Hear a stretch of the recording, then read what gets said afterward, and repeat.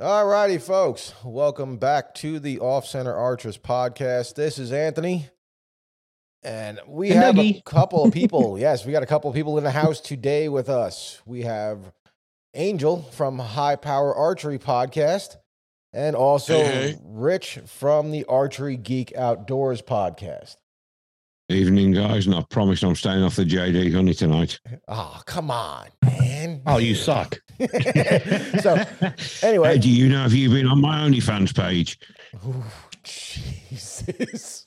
We're going to start it off like that. All right.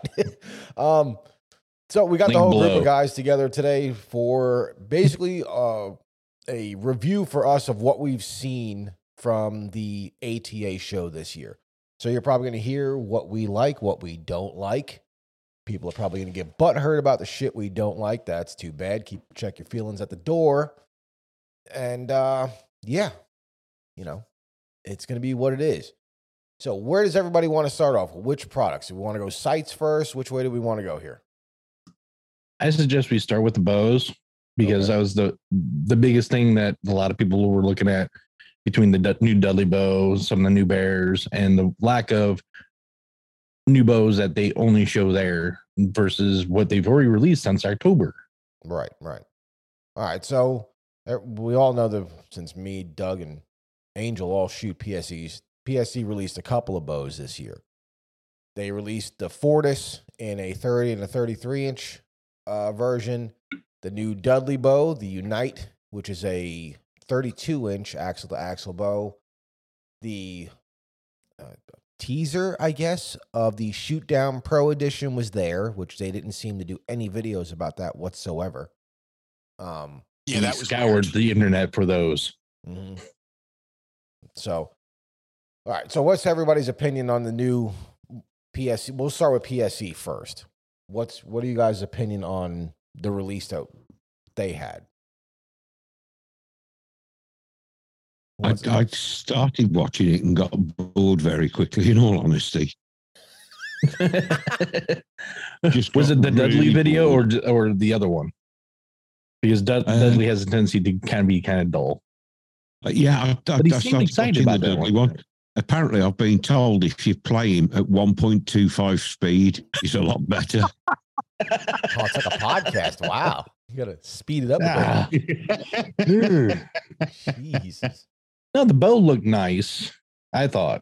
Mm-hmm. And everyone's going with the new Picatinny rail for the sights now.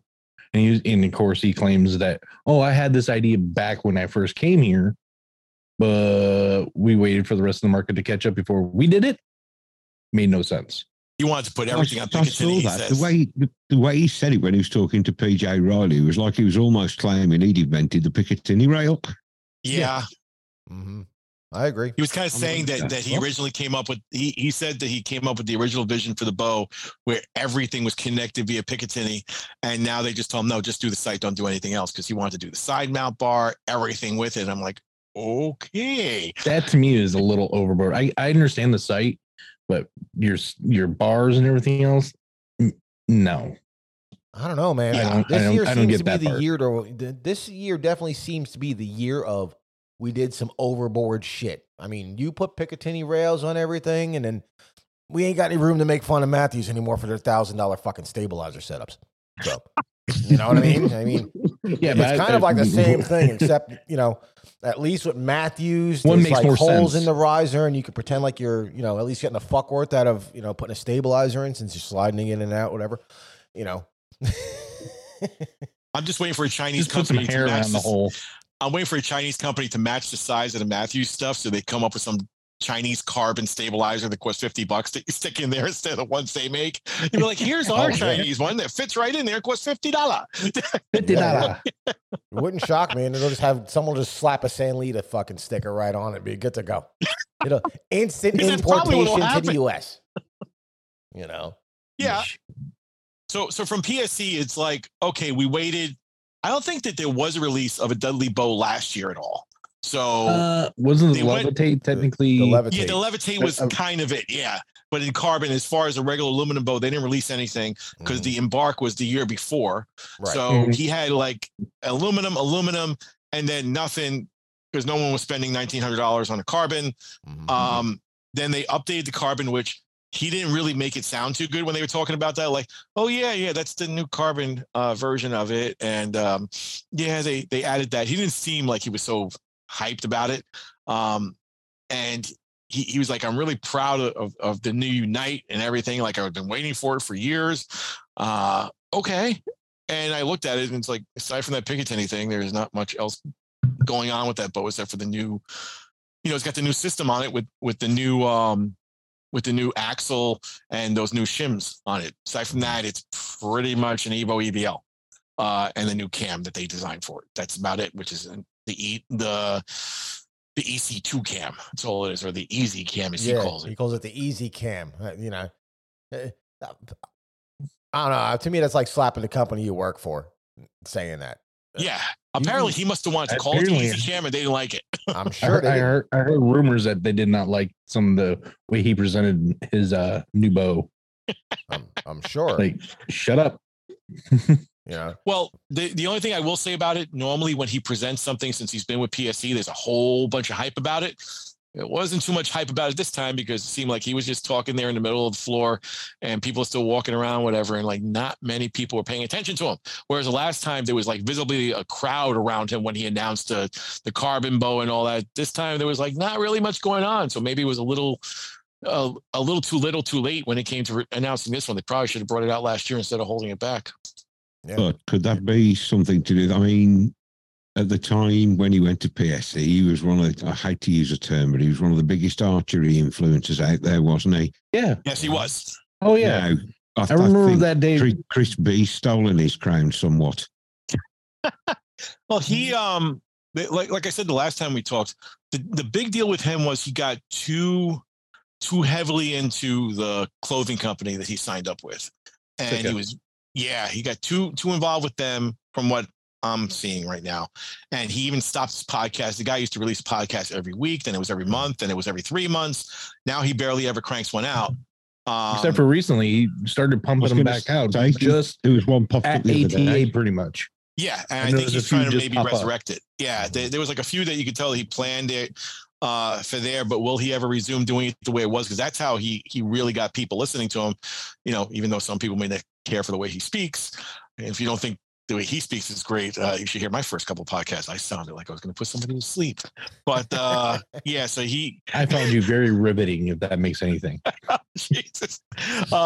So he lost a little bit of fire. Somebody that likes Angel's voice. Yes.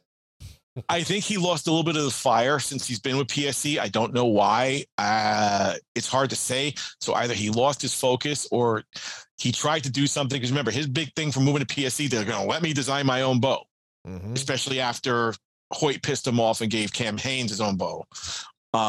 He wanted to do it. Why not me? He went to PSE and PSE let him do it the first year. I mean, like right before the show when he signed.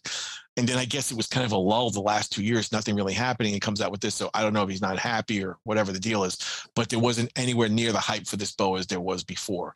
And honestly, I don't know if you saw the ads on Facebook for this thing before it came out. Nope. All I saw was Unite. Unite. That day at 12 o'clock. Oh, I'm like, what the hell are you talking about? Okay. No, I do actually remember seeing that. And I don't remember seeing that. I was like, oh, look, it's some social justice bullshit, and kept scrolling. Thank you. I'm starting thinking that everyone's going to get together at 12 o'clock on that day for the ATA. And I'm like, coming back.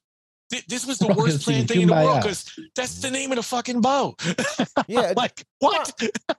I don't know. I don't think it's a good name. No, it's not.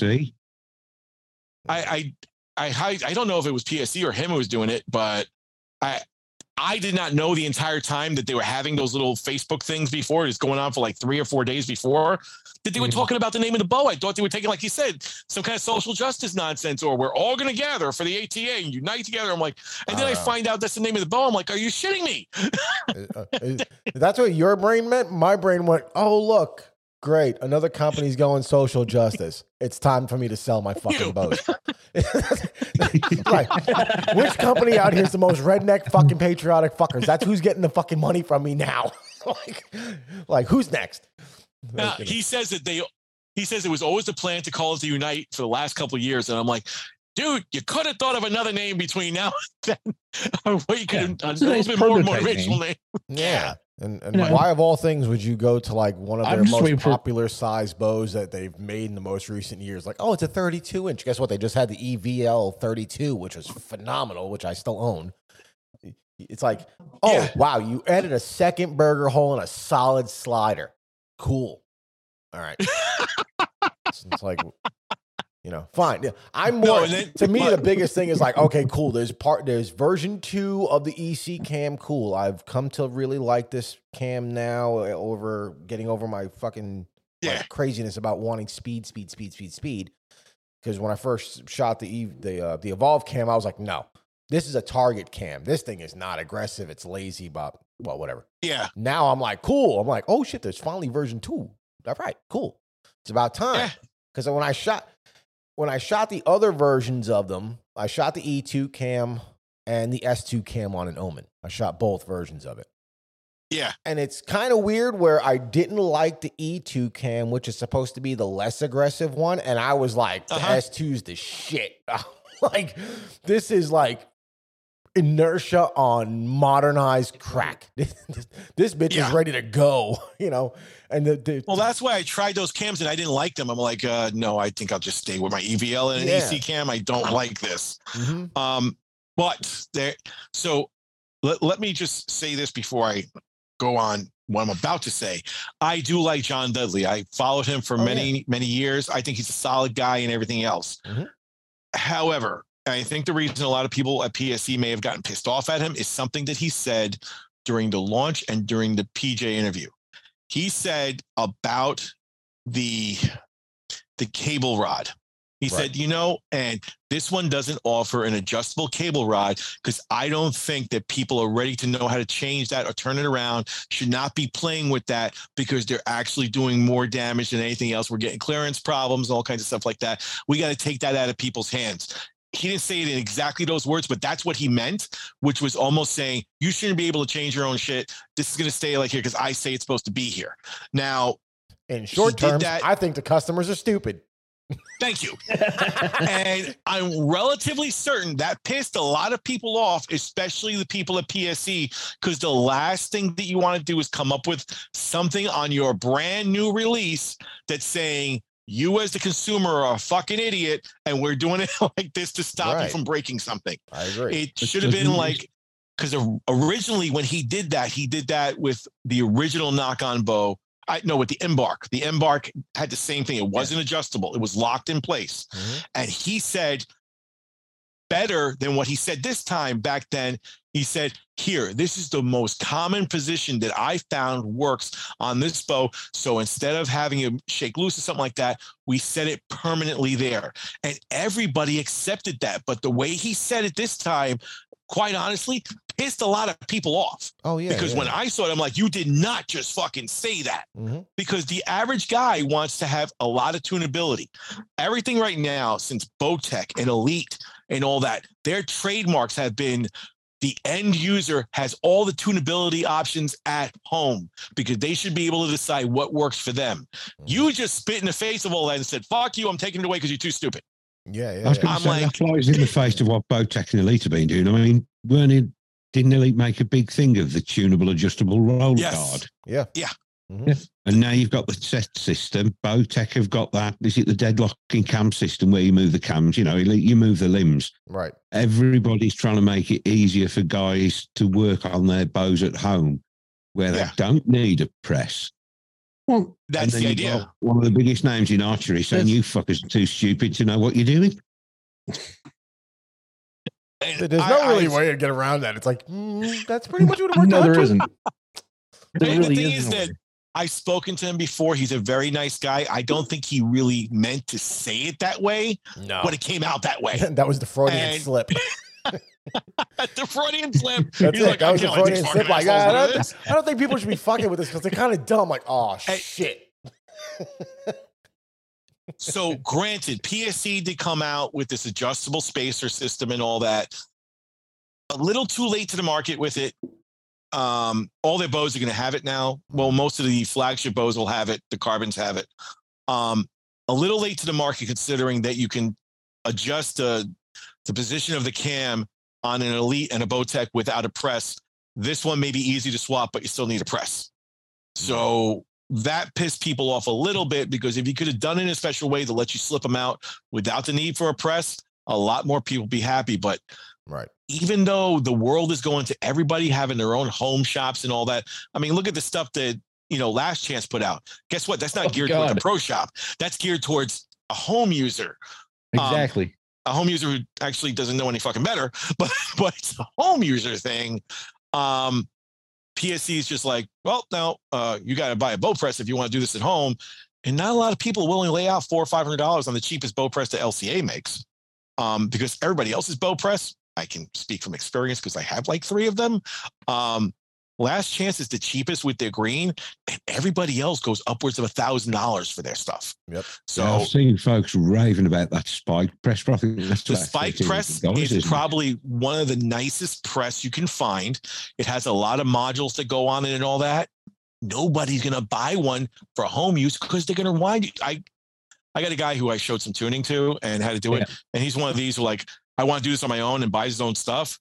He just bought a spike press, cost him almost $2,800 for all the accessories he put on it.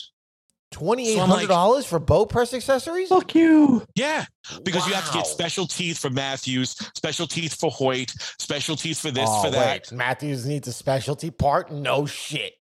Yeah. Now, on the other hand, I have a bow press. Last Chance, so you could have all the different fingers for the different bows now, haven't you? So every year, $150 for a set. If there's 3 new bows that need 3 new lots, that's $450 a year you're shelling out in fingers. Now, I have 3 bow presses. Okay. I've got a couple of Last Chances, and I have one bow. Well, I've got a Last Chance original. I've got one that I had made for me with some changes. And the other press I have is an Express Pro that John Dudley used to sell because he bought all the last ones that they had. And I bought one from him. I think I bought it for like $600 almost 7-8 years ago when he was selling them on his website. You try to find one now, it's impossible. And that's the only press they ever made that you can press all these things on without having to use adapters. Yeah. So those big wheels. You can't find them anymore. And the company went out of business. Archer's Nest has got one. He bought his from a European importer when he went over to set the business up and went over to see him. They got one sat in their warehouse and he picked it up for an absolute song. Yeah. It was, they almost gave it him. But I mean, I've been there watching him work on my bow. And when I worked in a bow shop for a while, I hated using the Express press. I much preferred the Last Chance. It was so simple to use. Well, that's the thing about the Express. That bow ain't never coming out of it. Oh, no. Oh, no. Angel can verify because I know for a fact we both watch the same video where we watch someone try to press a PSE. I believe it was the 33-inch model, and it was the Last Chance. And they're both like, "It's gonna pop out. It's gonna pop out." You could see it like sliding. And you're like, "Oh, here it comes!" And then it's like cutscene. It's like, damn it. So if they with the Last Chance, that's not our favorite influencer, is it? Oh yeah. Oh god. For the Last Chance ones, if you don't have the special fingers for it, if it doesn't pop out, it's going to scrape the graphics off the end of the limbs. So those new fingers that they have that like that swivel. That's why they made them. Right, yeah. So this year they finally made a set where you pretty much don't need, well, no, I shouldn't say that. Most likely you're still going to need the special set for Matthews because of them little little tabs that the Matthews have on their limbs. But for all the rest of the bows now, if you get those new swivel heads, it locks the limbs in place and you're good to go. You don't need nothing else anymore. So, which is nice. But circling back to figure out how they put a patent on that. How do you put a patent on a swiveling piece of metal? If you register it first, they'll give it to you. It's that simple. You just register it along with the process for why this is different from everybody else and what you're using it for specifically, and they'll give you the patent. But just ask circling back, true. They made a fucking wheel and off-centered the bolt that went into it, and pow, we got cams. But circling back to the whole thing with the bows, I mean, so now you're talking about presses that somebody would have to buy and make the PSC one user-friendly, and they don't want to buy a press. So, they kind of screwed the pooch on that one. They're $1, day late, $1 short with that. Great system, but if you don't have a press, you're kind of screwed going back to the pro shop. the other company who released bows, it was Obsession, who appeared suddenly again out of nowhere. They had last I had heard they had been bought by Martin. Mm-hmm. Yep. And Martin disappeared after the Vegas fiasco with the guy who was on weed when he won Vegas, because he was their shooter. He wins Vegas. A month later, that's the perfect opportunity to release the 420 gets disqualified. You know who else? The 420 bow. Yeah. Come on. You know who else wins fucking championships like that? It's called Clemson. Fucking the Wonder Boy that's now like apparently undefeated in the fucking NFL was high as shit through half of his college games, winning national titles. So whatever. Well, that there goes another Johnny Manziel winning in college, couldn't wear for shit in pros, but whatever. So they disappeared right after that Vegas show. They had problems with their pro staff and all that. Won't get into it, even though I know most of them what happened. But as far as I knew, Martin was gone too. They disappeared off the face of the earth. And yet this year, both of them magically appear at ATA again. With no Martin's pros, though. There was no pros at Martin, because Archery Letdown made fun of it. And I saw that today. It's someone's arm with the Martin bow sticking out. Martin's display at ATA. So, well, if you can't pay, you can't play. So no one's going to trust Martin after what happened the last time. So all those guys are gone. We all know where they went. They all went to PSE because everybody, their mother and their worst second cousin is shooting for PSE now. Yep. But I will not go there. It just pisses me off. Kyle Douglas with the lovely. Yeah, I know. Because when he saw all the terrible human beings show up at PSE, he's like, fuck this. I'm going to Bowtech. While I think about it, I've got to ask, who's Chris Schaff shooting for? PSE. Now he's shooting for PSE. Yeah, did you see, was it Archery Letdown or Archery Hooligan put that post up this afternoon that went full savage? Somebody must have sacked him. Just said, when you're shooting for so-and-so, of course the others don't think you're good enough after he gets into the gold medal matches at Nîmes. Yeah, I know. Well, so the whole thing, so now Martin is back, and so is Obsession. Now, I don't know if they still own Obsession or not. I forgot to ask that when I was talking to somebody today. Maybe here's the idea behind the whole, let's release the new Obsessions, make more light on those to get away from the Martin name. Now, the actual domain name and everything for Obsession has changed too. Like if you go to obsessionbows.com, it don't work no more. It's specifically Obsession Archery Refuel, something like that. Yeah. So it's like the rebirth of the company. And I got to give it to them. The new bows look really, really cool looking. I mean, and they went back to their old deal. So with Obsession, what you mean overhyping the speeds? No, any color string you wanted. The colors they gave it to you stock, and the cams, you had like 3 different options and colors for the cams that they gave you. Right. And no other company used to do that, because if you did it with PSC, that's a $200 upcharge just to get a different color cam or something like that. They're including it for free, and that was their big selling point. Appeared over here, there were some gorgeous colors. Yeah, so like on Archery Supply, Stephen Hand would review them, and he'd be like, it's great because you can order whatever color cam you want and whatever color strings, and they don't charge you anything extra, and it doesn't take 4 years for them to get it to you. So apparently when they went and they got bought by Martin or whoever it was, I'm pretty sure it was Martin that bought them. Yeah. That shit all went away. Well, guess what? It's back. Because that's one thing the guy really stressed. That was the selling point of those bows. Selling point. Yeah. That was a big selling point. Yeah. Oh, God, you look at them and they stood out like a dog's lipstick, didn't they? Dude, that's what I got to give them. The new bows look really good. Like, and that was one of the things that I believe I was talking to Rich about it, was that the new way the bows look, when you look at everyone's bows, if you look at PSE, if you look at Bowtech, it doesn't matter who right now, the bow risers are getting wider and wider because of this. You know, we got to bridge the riser shit to make everything more stable. Well, if you look at the new Obsession bows, except for the carbons, that's about it. I mean, don't even get into that shit, because if you look at the one carbon bow, it's like 4.5 pounds. Like, why did you make it fucking carbon? You wasted time. Anyway, but elite, the elite, but the Obsession bows still have like good weight right now. They're like I think all of them are under 4.5 pounds, full aluminum. Yep. But the riser is actually narrow because they made it longer from front to back. Yeah. So It's a really wild Yeah. design, but I like the fact that the riser's not this super thick, like, machine thing that's been coming. I mean, don't get me wrong. There's a lot of machining in the way their fins are made and all of that shit on the Obsession bows, but it's not following the trend of everyone else's where everything is just getting fucking wider as you go. Yeah, everybody's copying, and this has been the trend for the last 3-4 years, if you notice, and I don't care whose company you look at. Matthews started it, PSC followed it, Hoyt was the last one to start doing it. Everybody went to the D-Flex design.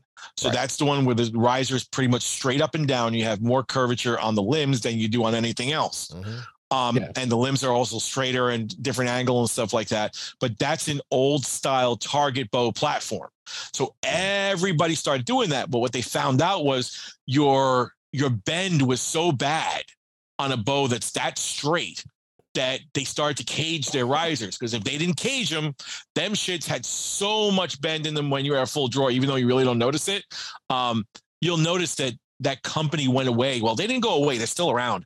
The one who had the sensor that you used to strap to your bow to see how much flex there was in the bow and tell you when it was green. You haven't heard much about them, have you? Well, I know someone who has a couple of those sensors on their bows, and once they came out with these really ultra D-Flex bows, those sensors used to go bananas because there was so much flex in the risers.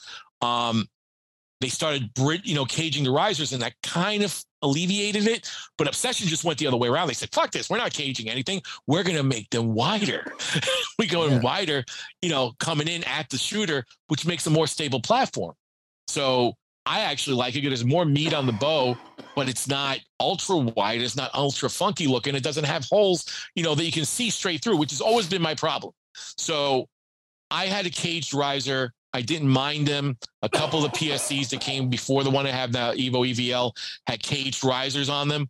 And if a cage was on the top, you would see light coming through the cage. I didn't like that shit. The Evoke. So now, so now the cages are gone. And they just have straight risers like that. But it's doing what it's doing. But it looks like Obsession found their way around that. And they're back with, I think they're going to be back with a vengeance. Because in the old days, their bows were really, really nice. They just weren't popular. I just think they need to be, on Rich's point before, the only thing Obsession needs to do is don't fuck with the numbers on speed. Because you do that shit where it's like, be honest, this bow does 370 feet per second. The first thing anyone's going to do is they're going to grab a full throttle or an Omen right now because they knew before you were 30 feet off the full throttle. So we're just going to go grab an Omen and see if your 370-foot bow can match this 356-foot bow and watch it get slapped around. So just be honest with the damn numbers. I don't like the IBO. Oh, God, I remember Stephen Hans testing one of their speed bows. He'd put a Bow Madness Epics, which was 340 yard, through his chrono at 306. And, he does 60-pound, 29-inch draw, 327 grain arrow. He put a Bow Madness Epics through that went through at 306. Not long after, he got one of the Obsession speed bows. It was claiming to be, I think it was 360, something stupid like that.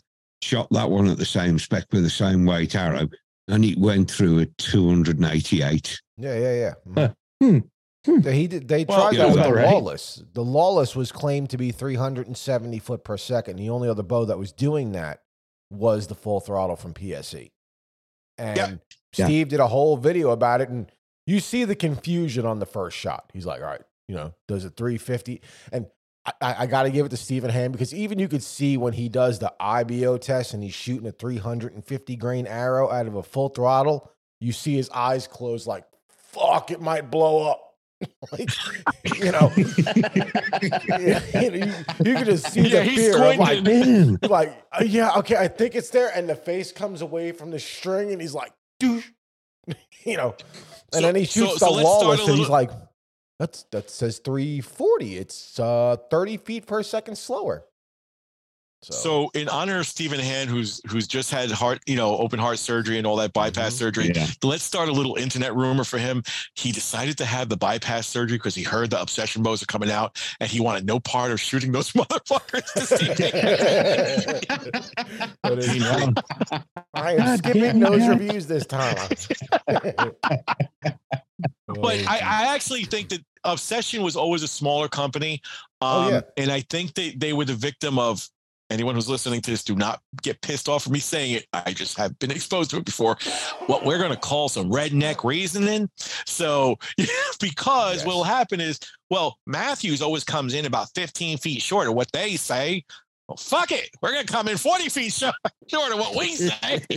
Well, that was the other thing I like, too. Like, MFJJ did all the reviews. I can't wait till he does it. I know. When he did all the reviews for PSE, you know, everyone knows it's going to be the IBO numbers. It's not going to come close. I got to give PSE some props for it because every single bow was exactly the same footage slow. So he did the Fortis 30, 33, the Unite. He did them all. Like he did, and like all the different cam versions and whatever spec it showed. Yeah. Every single one was 13 feet off. It's like, all right. And the first time you didn't get IBO, hasn't there? Matthews was 14 off. Yeah. And the first time he did it, he said, well, that's at 90% let off. Let's give them the benefit of the doubt. Let's switch it to 80. Maybe it was this speed at 80. No. And he goes, nope. But they are consistent. Every one is exactly 13 every one of them off. was exactly 13 feet off. And I'm like, all right, well, you know, fine, you didn't hit the IBO, but it's consistent, you know. Whereas, like, you know, you do see some of the other companies speeds. at 30 feet off, you know. He says, it's like they said, well, here's the real speed. Do what you wish. Like, yeah, we'll just add 15 feet to each one of these to say that's what it is. Oh, sorry, it was a typo. Whatever. But he did also make it a point to say that is the biggest variation, you know, from posted IBO speed that he's seen this year at any bow. So he's like, you know, they're consistent, but they're all the most off. And the thing is that before PSC was making errors or something like that, where they were underreporting speed. Right. Now they're it used to be a couple of years ago, wasn't it? They were all going over their stated IBO. Yeah, because they were underreported. Yeah. That was actually when the first knock-on bow came out. When the NTN came out, the bow came out at 329 feet per second. Everyone's like, PSC makes a 330-foot bow? What the fuck is this shit? And then they're shooting them, and it's like 332. For some reason, it's going faster than the IBO, and that's when PSC was like, listen, we fucked up. We released the real numbers and not the IBO, we did the math equation bullshit. Go back to doing that. Please, go back to doing the honest shit. I want to know. How many more bows did they sell? Because they were beating IBO. Yeah, that was the thing. Like you see, like Inside Out Precision, which now he changed shops to another place in Washington. That whatever. Was you know, he shot the first one. He was like, selling point for these things are going faster than they say. Right, exactly. That's what I mean. He shot it and was like, okay, this is 329. This is the first time we've seen a PSC at like 330-ish, whatever. And the first shot, he was like, that's weird. That was 334. What the hell? He shoots another one, same exact thing, and he's like, okay, we're going fast. Yeah. Did they screw the? And you see him like in this thing. He's like, did they screw the numbers up on this? What is going on? And then it came out. Yeah, they actually they published real numbers. IBO came about when IBO numbers came about when speeds were a lot lower and where shafts were a little bit heavier, whatever it was. So a 300 grain wasn't a big. A 350 grain arrow wasn't a big deal. Now for the kind of cam systems and all that we shoot now, a 350 grain arrow is suicide because it will explode out of most bows. Yeah. But back then it wasn't. They really got to adjust it now. The problem is that you're too far into it because the numbers, when you adjust it and say, if our standard is now 30 inches, but we're upping it to a 400 grain arrow, those numbers aren't sexy anymore. Yeah. And all of a sudden you're going to say, well, our top IBO speed is 306 feet a second. And people are going to be like, what? Because I hate to say it, but speed sells. Oh, yeah. It does. For sure. People have no idea. Not for nothing. What it means. Not for nothing, because not to bring it in, but then my new Dominator, when I did the initial speed test at 60, I think it was 64 pounds, fully locked down with my 411 grain arrow, it shot 309. Yeah. About 309. That's humming for a 40-inch target bow. Damn. With a 7-inch brace height. Yeah. But I'm also at 31. My draw length is 31 inches. So you're going to get speed out of anything. Doesn't make a difference. I'm getting the full speed out of any bow I shoot. Yeah. He can stand up and scratch his knees. His arms are so fucking long. It's the same as me. I'm like, except it kind of looks worse on me because I'm 5'10", and I'm like, and Doug's like 6'2". Like, look, bitch, I can do it too. But normally when I have a bow, when my older target bows, it's like, okay, 411 grain arrow. I'm always in speed limit. Now it's like, oh shit, now I gotta turn down the fucking bow. Shit. That's when I get the text message, bro. I had to turn it down to 58. I was like, what? He's like, I had to turn it down to 58 to make it legal. I'm like, make heavier arrows. No, they're flying good. Fuck it, I'm sending them. All right, cool.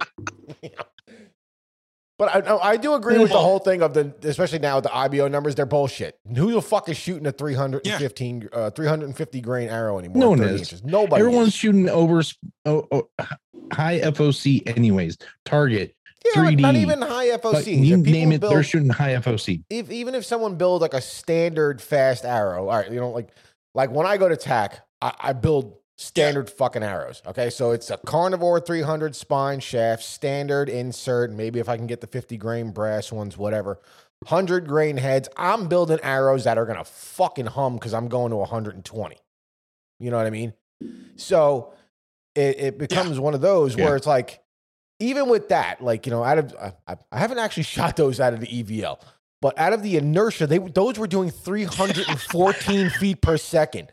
If I built that fucking arrow down to 350 grains, Jesus. I wouldn't put that fucking bow anywhere near my face. There's no way.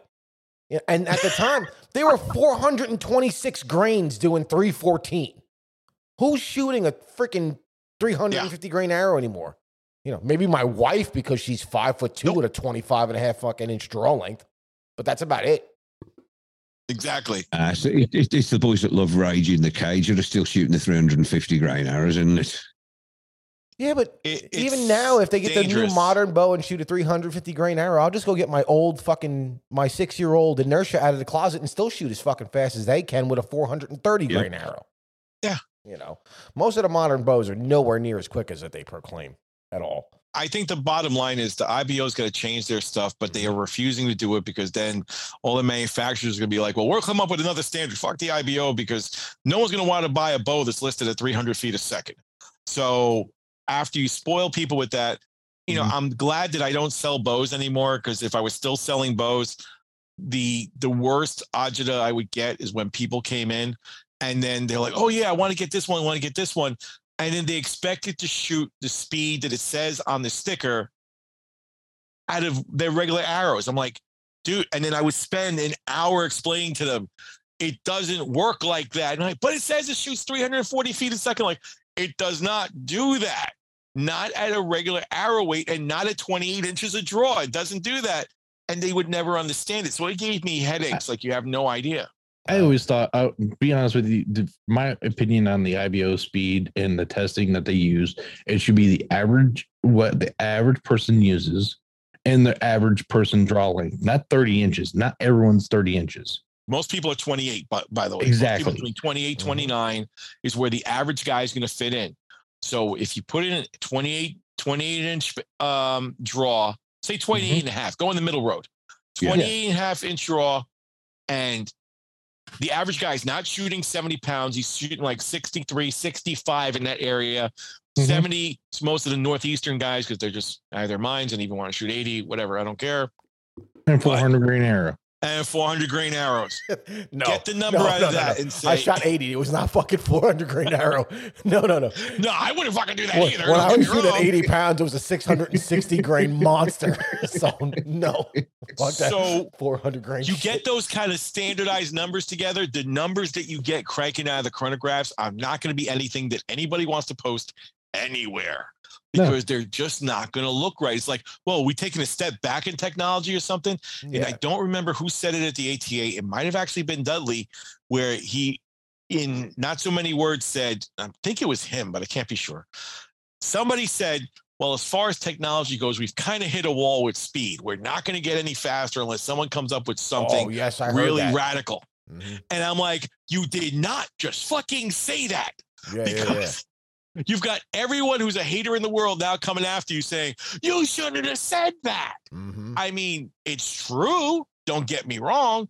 It is true. With the materials that we have right now, I think you've hit the wall. You're going to squeeze a foot here, a foot there. But you get to a certain point where with safe materials and safe standards and all that, you hit a certain edge. Going past that is going to require somebody getting a little janky with thinning something down, going thinner limbs, and making shit more dangerous just to achieve another 10 feet of speed. Or your Matthews can do thinner limbs, but 8 of them on a fucking bow.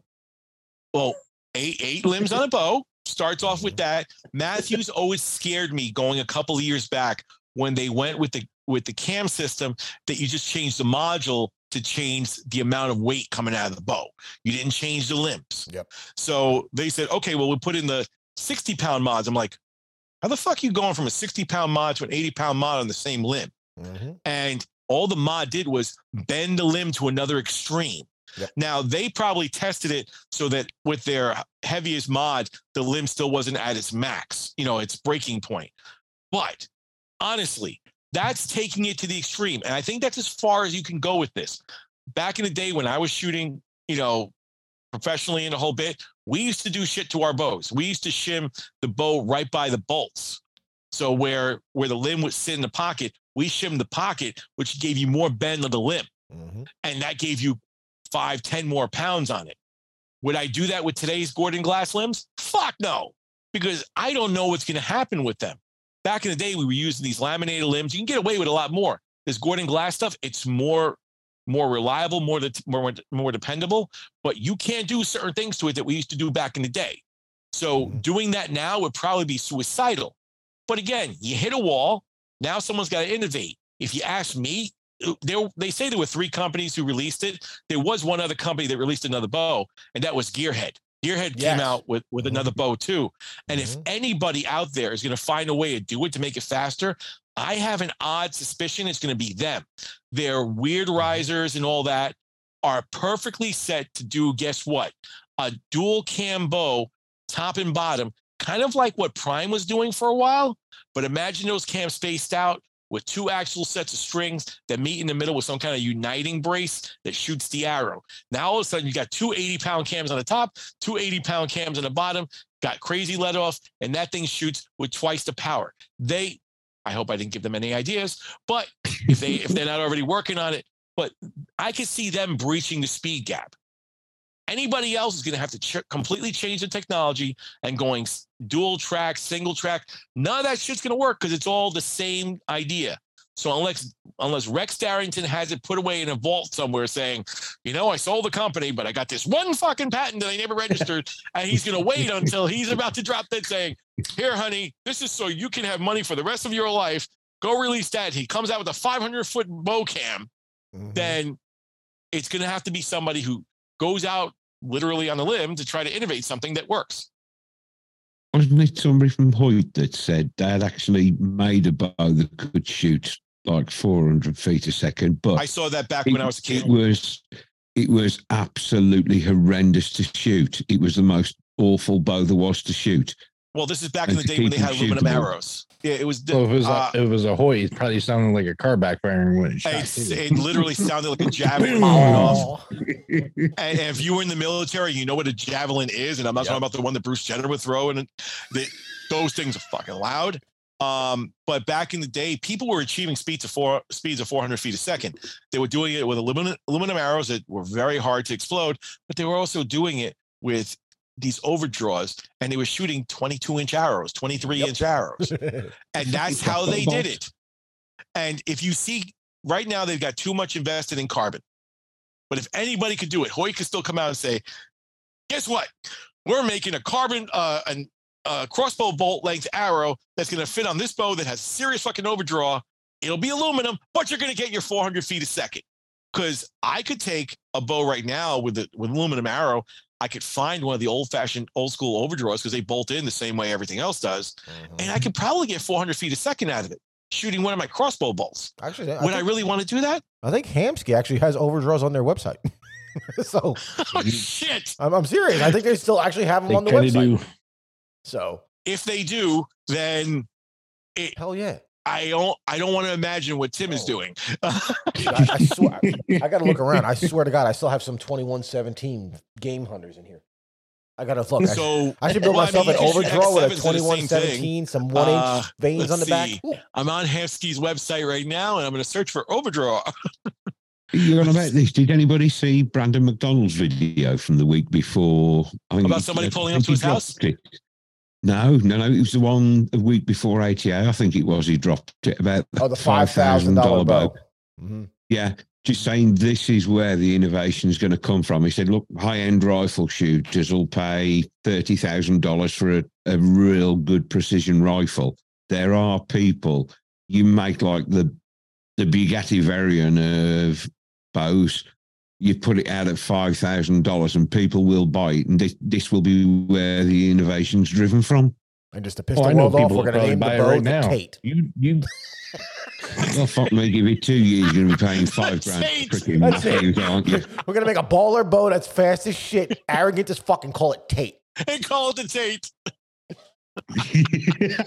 So, gentlemen, I'm on the Hefsky website, and guess what they've got? A fucking overdraw. I told you, it's still there. I told you. The Versa overdraw. And it can be. Hang on, I've got to grab my phone and have a look at this. It says right hand and left hand available. And it says top pros from around the world are utilizing it. I don't know. I have never seen anybody use it. Increase the variable distance from the rest of the bow riser. There's something similar to it, but he only uses it so that way he can use both bolts of his in the burger button. And look what it says here. For long draw archers, this is how they're justifying still having it. But in theory, this is what it was always used for. For long draw archers that are often having a hard time finding a stiff enough arrow to shoot, meaning you're going to shoot a shorty, with the Versa overdraw, you can shoot a shorter arrow, making your effective spine stiffer.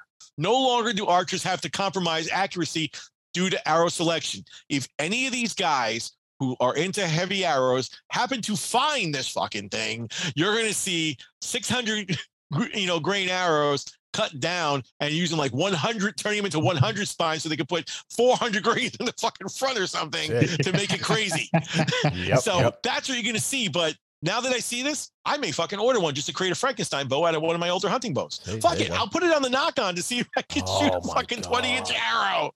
Oh my God. I'm just looking at that overdraw now. Because if I cut down a 300 spine into 20 inches.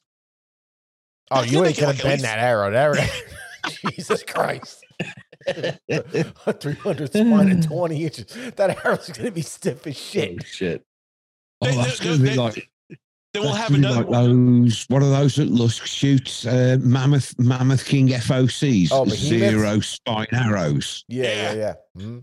So it's going to be that. And since I bet if John Dudley happens to listen to this one, he's like, fuck, they have that? He's going to be like, hey guys, can we get this in green with my logo on the side of it? Since I use your rest now and all that.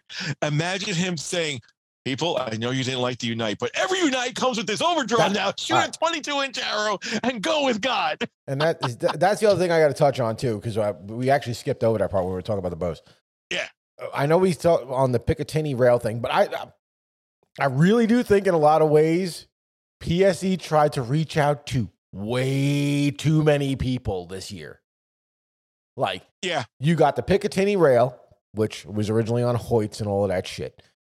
You have the QAD dovetail set up for the arrow rest. Yep. You have the Hoyt not Hoyt, Hamsky drill the holes for the Epsilon. Exactly. Like everyone's little add-on, this bow is capable of taking all of them at once.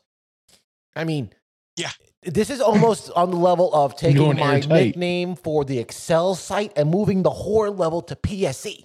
Okay, this bitch can take everything. The only thing that was missing.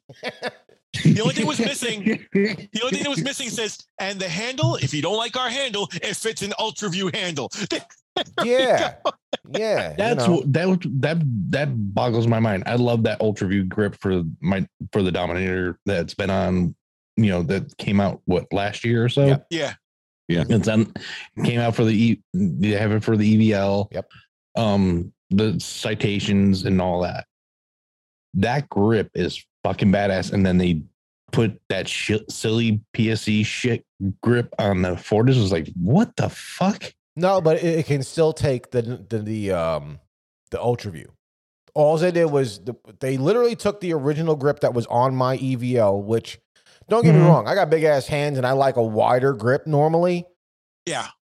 That grip is as large as the grip on my Browning that's under my desk from 1992. Like, it's a grip that I would consider to be good if it was on a fucking trad bow. Like, when I shot Arthur's bows would hit, I'm going to fuck the name up if Arthur listens to this. I think it's called Yuri or something. It's a specific grip. It's a high risk grip he's got on his Satori's and stuff. But that's what that PSE grip was like on the EVL. It was just fun. It was way, way too large. To me, it just felt like the grip that should be put on a trad bow. It was way too much. Whereas the new one is a lot more sleek. It's, hopefully it works better, but I do agree with Doug, though. I prefer to have the knock-on grip from UV on my EVL. But, like I said before, I had the problem with, my hands being destroyed from work and being like sandpaper that I began to rub the knock-on logos off of the grip. So I took a flat file and I finished the fucking job. So you don't jerk yourself off. Yeah, I finished the job, took all the fucking knock-on logos off, and I now have grip tape on mine. But it is still, I do like saying that it's still. When I was saying all they needed was for it to fit the Ultra View grip, I didn't mean the knock-on one. I meant like the Chris B one. They put a Chris B Ultra View grip on that fucker. That would be great. I like that grip. Great, not for nothing. I do. Like Steph's got it on her Matthews, and it's to me, it's a good feeling grip. It's horrible because I like the way Matthews shoot. I have no problem with them. I do think they got absurd with we had to make it quieter. It's fucking like the quietest bow I've ever shot in my life. As it was, it's just strange. And then don't get me wrong, the past parallel shit makes me nervous, but whatever. But the Ultra View grip is the grip they should have made from the factory. It's amazing. Like the difference night and day. Like the grip that was on the Halon when I had the Halon was absolute fucking garbage. Like straight up, the factory grip was trash. It just didn't feel good. I went and got like an HDA. Like the first fucking day I got the damn thing, I was like, nope. I found one for cheap, ordered it, cool, fixed it. It lets you adjust the angle. It was much better. It wasn't like I felt like my wrist was trying to break. The metal grip, Yeah, I wasn't trying to push up so hard to get my wrist to go flat. And, I had to fix that. And then, Steph gets hers and like, it's got the new Engage. Trash. Straight up. Bow's fucking fantastic. Everything about the bow is fucking phenomenal. Someone slap the person making the grips. Garbage. Just slap the person making the grips, please. Like, do what Ultra View did. Steal the fucking dude from Stan and make some good shit for a grip. I don't know, something. But whatever. I don't know. So crazy. I think we all can agree that the bows were less than spectacular from everything that we saw released. They kind of let us all down. The bear line was a bear line. The bear line was bear line. The big problem that we're seeing is that everybody's releasing their shit in October instead of at the ATA. Used to be back in the day, everyone released their stuff. Should move the fucking ATA to October. No, save everyone's hunting. Nobody will go. Because everyone's out hunting. Yep. It's the same reason why they try to have during COVID. They try to have indoor nationals in October, and everyone's like, "Fuck you, I'm not going." Mm-hmm. It's not going to happen because you can't interfere with the hunting season. That's why there's a lull between the end of the 3D and outdoor seasons and the beginning of indoor. Because if you try to put it within any event during that 3 week of golden period when the hunting seasons are at their peak with their ruts and all that, like no one really gives a shit about September. Well, let me ask you this. Here, let's say for hypotheticals. Okay, obviously they have the ATA usually in January because, that's usually the best time for them. Other than that, when would be the best time? February. February. Straight up. Fucking February. because the last week of January, everyone here in the U.S. is filing their fucking taxes and they get their paychecks. The second week of February, because ain't nobody waiting to do fucking standard paperwork anymore. Everybody's doing rapid refunds. They will get a massive fucking influx of orders if they did it in February. If they did it the first week of February, the second week of February, they'd be fucking screaming their heads off like, we got to ship out 1,400 bows. What the fuck? And like losing their minds. Here's the other thing that kind of fucks it over for being in January. You're having the ATA in January, right? Now, most of the companies, especially the bigger ones, have to get all their shit there. And PSC is one of them because they have a brand new tractor trailer that goes to every trade show and SHOT Show, you name it. They go with this huge fucking tractor trailer. So does Lancaster Archery. All the other companies, believe it or not, do pretty much the same fucking thing. Well, here's the problem. You have ATA in January. You have the Lancaster Archery shoot the end of January. And guess what? You have the first week of February, if not the end of January too. The fucking Vegas shoot. I say it's the Vegas shoot, isn't it?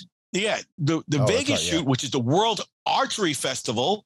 All of these trucks somehow have to get all the way to fuck across the country and set up and all that. You literally got these guys running on fumes because by the time they finish one show, they've got less than 48 hours to get somewhere else and get set up and all that. So what's happening is you're making some manufacturers say, well, I'm not going to put that much going into the ATA because I'm going to split my crew and have guys heading to Vegas because the World Archery Festival is way bigger than anything because that's consumer based and ATA is not. Because remember, you may see all this shit on YouTube and all that, but the problem is regular consumers are not allowed at the ATA show. They were trying to change that. I don't know if they ever did, but they're not. It's only dealers. Because if you let consumers go in there, and the couple of times that I went, I can tell you what the fuck happens. If a consumer were to go in there, God forbid anybody went to a table and picked up a pricing sheet. Because now you have a consumer who says, holy shit, the bow I just paid $1,400 for only cost them $800. What the fuck am I giving the dealer $600 for? And there's overhead and all that. I get it, but the consumer doesn't understand that, and that's a huge problem. The average consumer does not. No, they don't. No idea. If it's that kind of margin in the States, it's way, way better margin they're getting over there than they are over here. They have different tiers. Yeah, I know what margins are like over here, and margins over here. They're all based on a tier system. Your discount becomes how much you're moving. If you're moving only 20 bows a year, you're paying more for that bow. Right. But if you're moving 200 bows a year, guess what? You're getting it at a far better discount. I was very low volume because I was only outfitting Joab programs and some hunters here and there. But my tier pricing was about between 50 and 75, sometimes $100 different than somebody who's like in their platinum platform. And I was in bronze, they were in platinum. It was sometimes $100, sometimes $75. Big deal, don't really care. But in the case of you, Richard, and the guys and Stephen Hand, because I've talked to him about this, here's the problem. When you're talking overseas, these manufacturers are all based here in the United States. Currently, right now, shipping is extortion.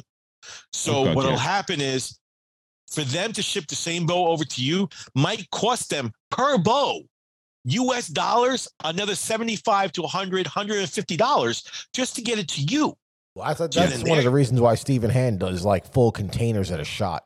And even at container worth, he was still saying to get most bows in on a container, it's still costing him way above it. So that's why when he says, if there's another dealer, like he had, I think he just got Bowtech back, or he had Bowtech or some bullshit like that.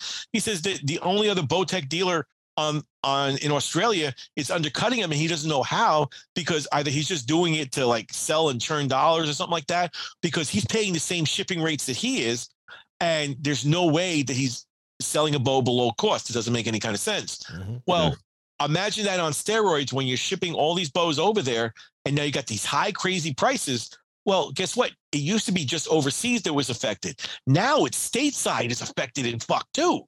So the consumer can't handle that. And ATA can't afford to let it fall into their hands, because as it is right now, prices slip out to consumers all the time. Somebody will forget something somewhere, or somebody let one of their buddies see something. And next thing you know, it appears on a forum somewhere. Shit like that still happens. But I mean, the exchange rate has a big thing as well. Exactly. And that's very volatile. Talking to one person, and when the exchange rate went so poor, I think we went from like $1.40 to a pound to $1.09 a pound. I know one place that was contacted and said, right, you're now underselling the bows. Yeah. You're selling them too cheap. Mm-hmm. And suddenly it puts a big chunk on top of the bows. And then, especially, I mean, I don't know what it's like in the States. We've got a massive, massive cost of living crisis going on over here at the moment. Oh, same thing here. Same here. We've got inflation over 11%. We're about 40 right now. Jesus. We have the highest inflation rate since Carter was in office, and he's absolutely fucked the country when he was president. That peanut motherfucker. Gas I know. The electric prices have gone through the roof. Fuel prices are coming down a bit. And we're down to now at £1.45 a litre for petrol, £1.70 a litre for diesel. Not long back, it was almost £2 a litre. Holy shit. And so, which, I mean, back when we were at like $1.40 a gallon, that's like $10 a gallon. Yeah. That's $10 a gallon. You know, we've seen gas and electric prices rise by 70%.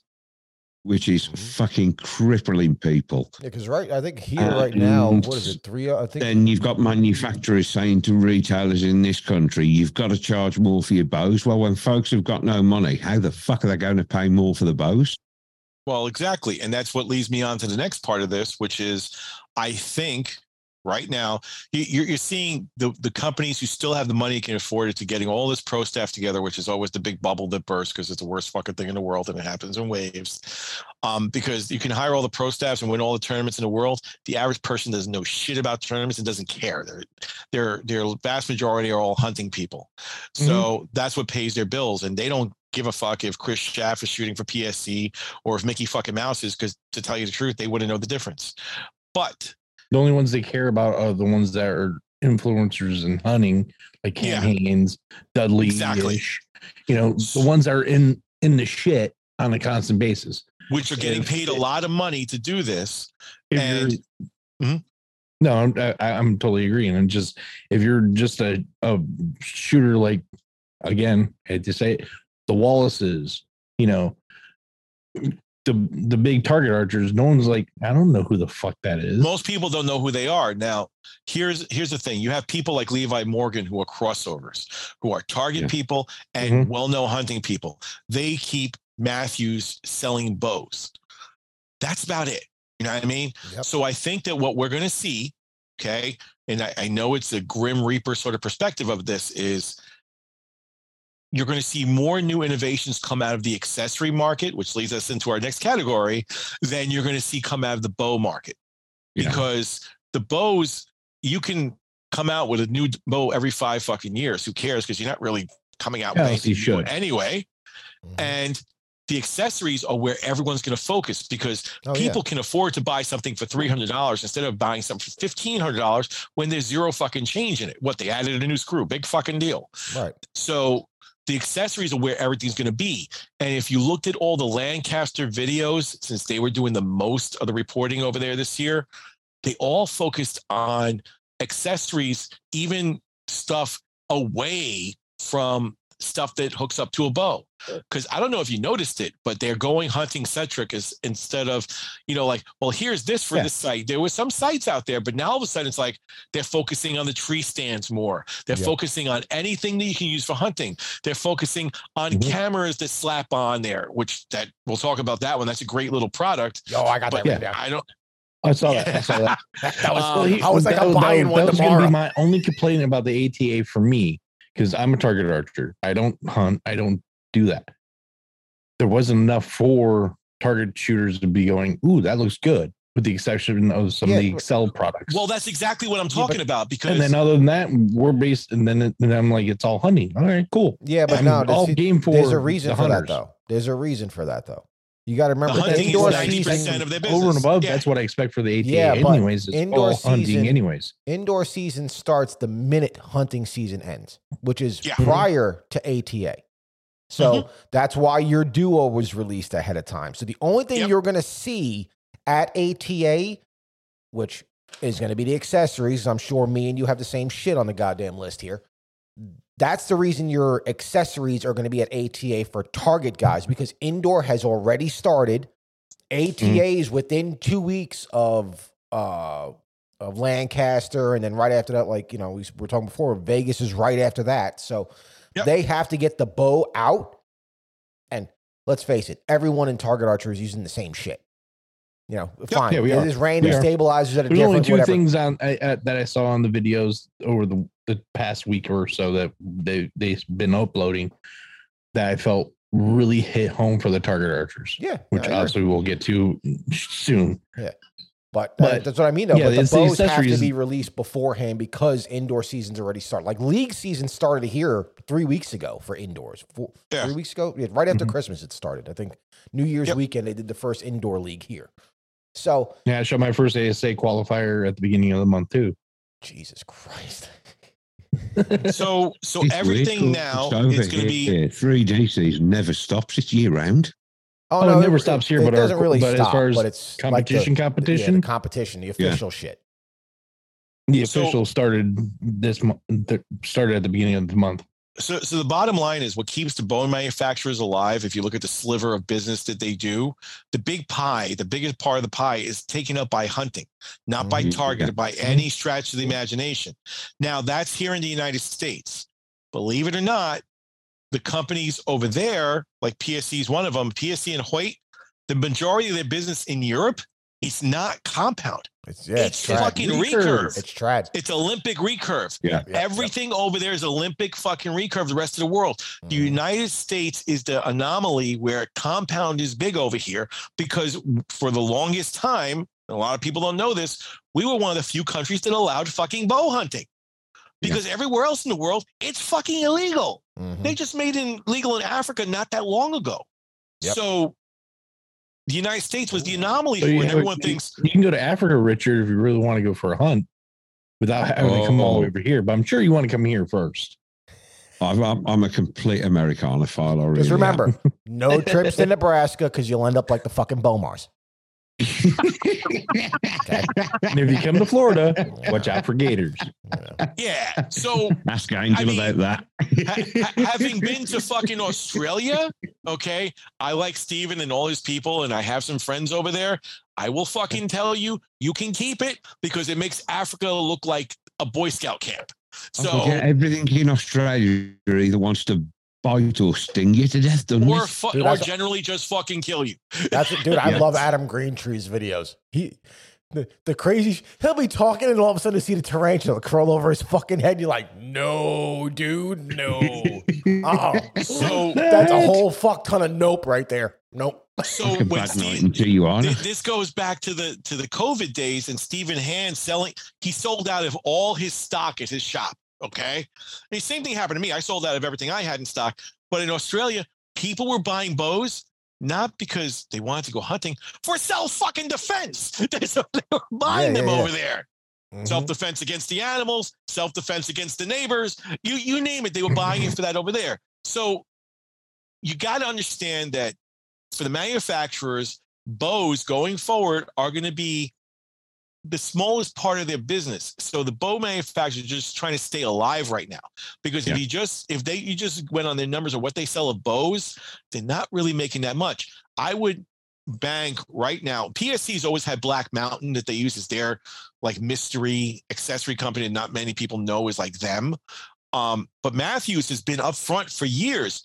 This is our accessories. We're making zebra strings. That's ours. We're making these stabilizers. Those are fucking ours. They have a second tier business just on their own fucking accessories. Well, Shrewd's doing most of their stuff for them when it comes to stabs. You can't tell me that once they put that Matthews logo on it, they're not getting a lot of money. Oh no, that's for sure. They are. Like if you look up, like Doug's got a Shrewd.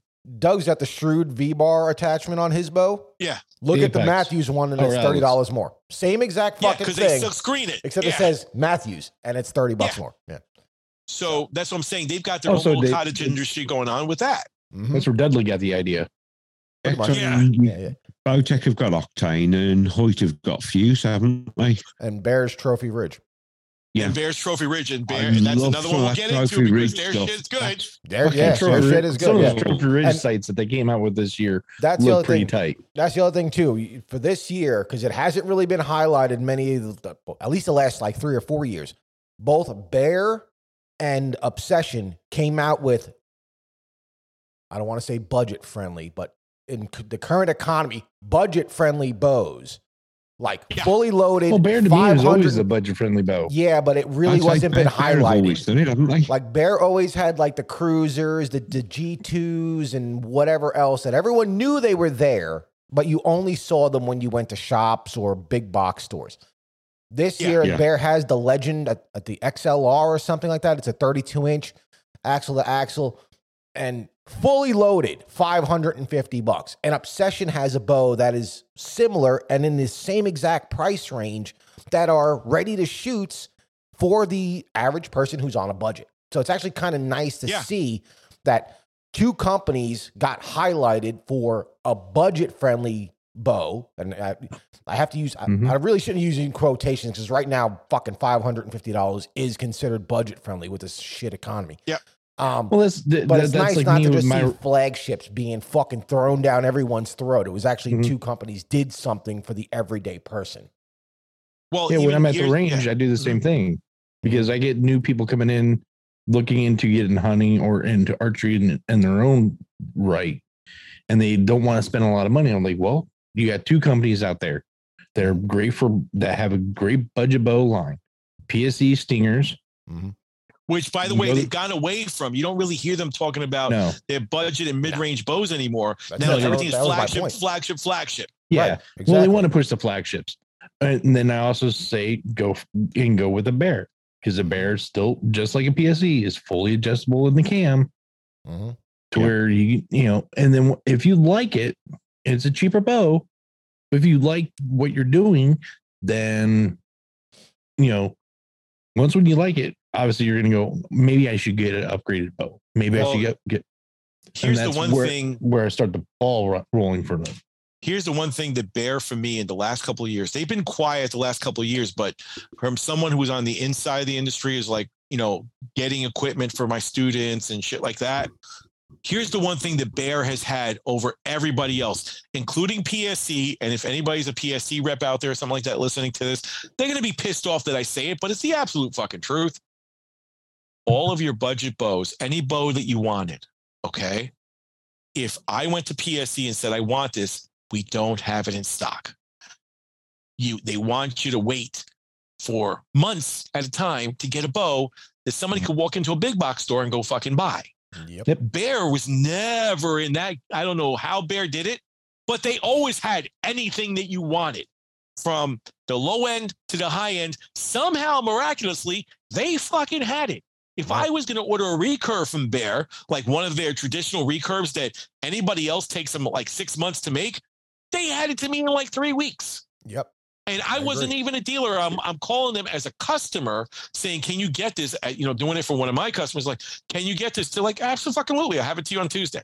I'm like, what the fuck? And that's for anything that they had. Yep. So now if Bear is staying budget friendly and they've redesigned that EKO cam and all that, then they're the only ones out of it's two companies that I see are able to do this right now. And unfortunately, it probably Obsession will be in there too, because if they're doing things the old fashioned way they used to do it, they always had shit. There's Bear, who's always been good with maintaining a flow to the market of goods. Everybody else is like, see you in a couple months. Right. I agree. And my only concern with Obsession is like when they're a flash in the pan again. Yeah. No, it's so that's the one thing I'm concerned about. Cause like when they ran into trouble, right. It was at the point where I was about to switch to them because I went to right before we moved to South Carolina. I went to the event in upstate New York in Dutchess County, and Obsession was there. So I'm like, I'm going to shoot the bows, whatever. And the first, and the rep that was there was cool because, all right, what type of bow do you shoot? I was like, I shoot an inertia. You want to shoot the DEFCON. And I'm like, really? He's like, yep, it's about the same speed. It's about the same snap to it. He's like, you want to try this one. I was fucking sold the minute I shot the DEFCON 6. That bow was fucking phenomenal. Like fast as shit. He had it. I told him, I was 29-inch draw. He fucking moved the modules for me. Like, it wasn't like, okay, it's gonna be 28 and you just got to run with it, whatever, like most places do. He moved it. He set it all up for me. And I was dead in the hand. It had a smoother draw than the fucking Inertia had. And I was going to get ready to order it. And all of a sudden I just watched like everything fucking explode on them, because it was literally like they were this little company in Georgia. And they're like 3 hours from me. They always make good shit, but they became famous so fucking fast that they couldn't keep up with it. Well, I was going to go ahead. I became a dealer for Obsession. That lasted about a month and a half. Wow. Because what happened was I became a dealer from them not while they were still privately owned, quote unquote. They got bought out by some big conglomerate who owned like 20 other archery companies. There were accessory companies and all that. So I went and I signed up for that company, and Obsession was part of their lines that they had. It's just like you go to Faraday now, and Faraday's got all these different companies and all this other shit. Oh, yeah. So fucking them all up. Group. So yeah, they were like the outdoor groups. Only the outdoor groups run a lot better than this company was. And they had all these different brands and stabilizers and shit like that. And I was trying to get an order together for Obsession bows. I said the one hang up was I need one with the modules adjustable, because I don't want to have to order modules for every fucking bow that you guys got. And 3 weeks, I'm trying to get an answer out of the salesperson, and either he didn't know or something else, back and forth in emails. And after a while, I was like, what the fuck? I'm never going to place an order unless I know. Right. And the next thing I know, they were gone. Either Martin had just bought them and was completely dismantling everything and doing everything. So I'm like, well, shit, I'm glad I didn't place an order, because I was going to order 10 bows from them. Right. So I'm like, that's what happens to a lot of these companies. So you may have that same fear of the same shit happening to them again. But as far as the reliables, they're doing it. They can survive on making bows right now, because they've got they own the company making accessories. And guess what? Those accessories are on the bows that they sell as packages. So they have the lowest line cost to them out of anybody. Yep. PSC also has an accessory company, but PSC has shied away from the package sort of deals. And now they're more pushing flagships. I get it. Elite, based here in New York, I think they can survive because their turnaround times aren't bad. But everybody else, that's the one thing. I mean, if you really look at the last 5 or 6 years, anything that's owned by the outdoor group has changed dramatically. Oh yeah, the improvement is unfucking real. Like, if you would have listened to this podcast when I first started this shit, I shit on the outdoor group every fucking chance I could. The Elite bows to me were trash. It's like, oh, no wonder Levi left fucking Elite. The CBE fucking sites were garbage. They were fucking falling apart on people. And now it's like Steph has the CBE Engage single pin and all like the nifty fucking slider shit. That site is built like a fucking tank. All right. Yep. My Verdicts was built like a fucking tank that I was using on the Perform. The new Elite bows, when I shot what's the one that came out last year? This year's the Omnia. The Result. No, not the Target bow, the hunting bow, the 33 they were like, shoot it for comfort. Oh, or something. Not the Cure. That was the year before. No, it was a Cure. The Cure was the first Elite I had shot recently. And it was like night and day from the Elites that I had shot 6 years ago. It was like, Elite makes this bow, get the fuck out of here. It was that drastic of a difference. It was like somehow, like 6 years ago, if you shot an Elite bow, it had the harmonics of a fucking Hoyt where it just vibrated for 25 minutes. And it was louder than any fucking PSC I've ever shot in my life. And now all of a sudden the Cure comes out and it's dead in the hand. It's got a smooth draw. And I'm like, someone hired real engineers. This bow is phenomenal. It wasn't good enough to make me switch, but what the fuck ever. But I've the drastic difference. I've tried a couple of the older Obsessions, and they reminded me of the Kuma in that they're quite raw to shoot. You wouldn't call them refined and sophisticated. No. They just felt raw and aggressive to shoot. Yeah, that was back then when I shot the DEFCON M6. That's the one thing I liked about it, because I was like a fucking speed nut with the Inertia. So, and once I told him, but the minute after I shot the DEFCON at the event, I went and shot at the Hoyt booth, and I shot the the Pro Defiance. And I still think, to me, no matter what, I've shot the new Hoyts, the Ventum, and this and that, and blah, blah, blah. The fucking Pro Defiant is still the best fucking bow they've made recently, in my opinion. It still hummed and shit like that. It still had the Hoyt harmonic thing, but whatever. It was just comfortable. It had the best grip and all that nifty shit. And the guy from Obsession literally grabs me and goes, "You like the Hoyt? Come back over here." And then I shot a different Obsession, but it was a 7-inch brace height, more comfortable, more equivalent to the Pro Defiant 34, all of this shit. And it was like night and day. If you went from anything Obsession with a 6-inch brace height to a 7-inch brace height, it was two completely different shooting experiences. It was so strange. Oh God, that was like the K34. Was it the K34? I remember the being a big marketing thing from the Obsession dealer over that was here. I think that was the other one I shot, was the K34. Yeah, they were. What were they saying? It was the first 7-inch brace height bow to shoot 345. Right. Mm-hmm. Yeah, they were marketing it as real big on the speed of it again. It was 345 or 348 at a 7-inch brace height at a 34-inch axle or something like that.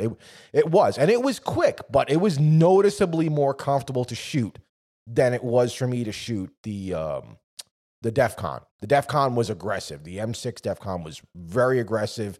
You hit the back wall and it thumped as the cam turned over, so you knew it was ready to go. But yeah. I don't know. So you know me, I'm a piss-taking twat, and the one thing that struck me about watching the presentation from Obsession this year, you got that one they've called the XR7. Mm-hmm. Then they've got that other one they've done with the Tech Riser, the Hoyt style Tech Riser. I thought, PS, have got the knock-on bows. Are we going to see Obsession launching the knockoff bows? Well, they were changing some of their letters around. The Hoyt's got the RX7s. So yep, they've got the XR7.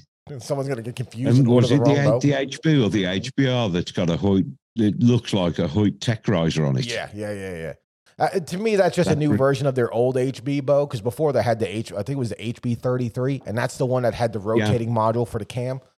So that's their budget bow, isn't it? Yes. That's their $500, $599. Something like fully ready to go was like $599, like loaded with a 4-pin. Again, it's nice to see that catering realize that not everybody can go and spunk out $1,400 on a bow. Yeah, I agree. It's nice to see them. Like I say, I may take the piss and knock them for the old speed things, but it's really nice to see a company thinking of average Joe. Yeah, I agree. They can't go out every 12 months and spunk all this money out. Mm-hmm. I totally agree. All right, so that's you. All right, let's move on to. Is Angel back? Where'd he go? Now. Let's go back to sites. Where did Angel go? Yeah, take a piss again. He's been on that C4 again, hasn't he? He's getting ready to go painting. So, all right. So, sights on the ATA show. What was everybody's off pick? with Excel. All right, you want to start off with Excel? Yeah. All right. Okay. Right. Somebody's going to have to explain to me. We lost Angel. The Achieve. Somebody's going to have to explain the Achieve long range to me. How can it be long range when the travel on it is like half of the standard Achieve? That's exactly what me and the Doug idea said. is because the funny part is the way I got that explanation. He'll be back, I think. That's fine. I thought I was being done with the long range and saying here he comes. He's coming back now. Yards. The way I understood the whole idea of the long range, they just threw the name on there for whatever reason. But majority of us target shooters, as far as like 3D, especially this is geared more toward the 3D market, because they shorten that setting. We don't have to shoot past damn near 100 yards. 9 times out of 10, we're not shooting past 55 for like a 3D round. And 9 times out of 10, as fast as some of our fucking bows are, we got barely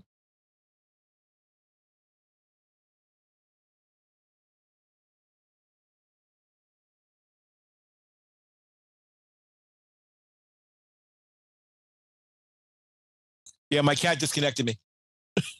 Damn kitty. I've told you, it's your only fans talking about playing with your pussy. You're talking about the new axles, right? Yeah. Yeah. Yeah. That's the best way I could explain. Shorter movement. Yeah. But because like I was saying, because of the speed of the bows now, you don't need that full fucking thing. And then, but if you're going, say like your scope is hanging off toward the top or the bottom, not right in the bar area, you got that extra vibration because it's at that top or at the bottom of the line, causing problems. Now it's confined right on the bar to where there's less vibration, causing your pin or the scope to bug out. Yeah, is the idea. The other thing they did, long range. Then they upgraded the mount. Like one of my buddies, Don, literally goes, "That's the only good part about this whole fucking site." That's what I was saying. For people who are not shooting PSC, that's going to give them an advantage. Because PSC's always had 6 holes, and you can move it up and down, but no one else ever did. Yeah. Oh, that's the $114 mount. Yeah, I was just about to say that. Okay, yes. Son of a bitch. It's $114 for that fucking $114 just for the fucking mount of that scope. Yes, fucking hell. And as soon as I heard that number, I was like, because I'm looking to get another mount so that way I could just transfer between my scope, my sight bar between the 2 bows I have.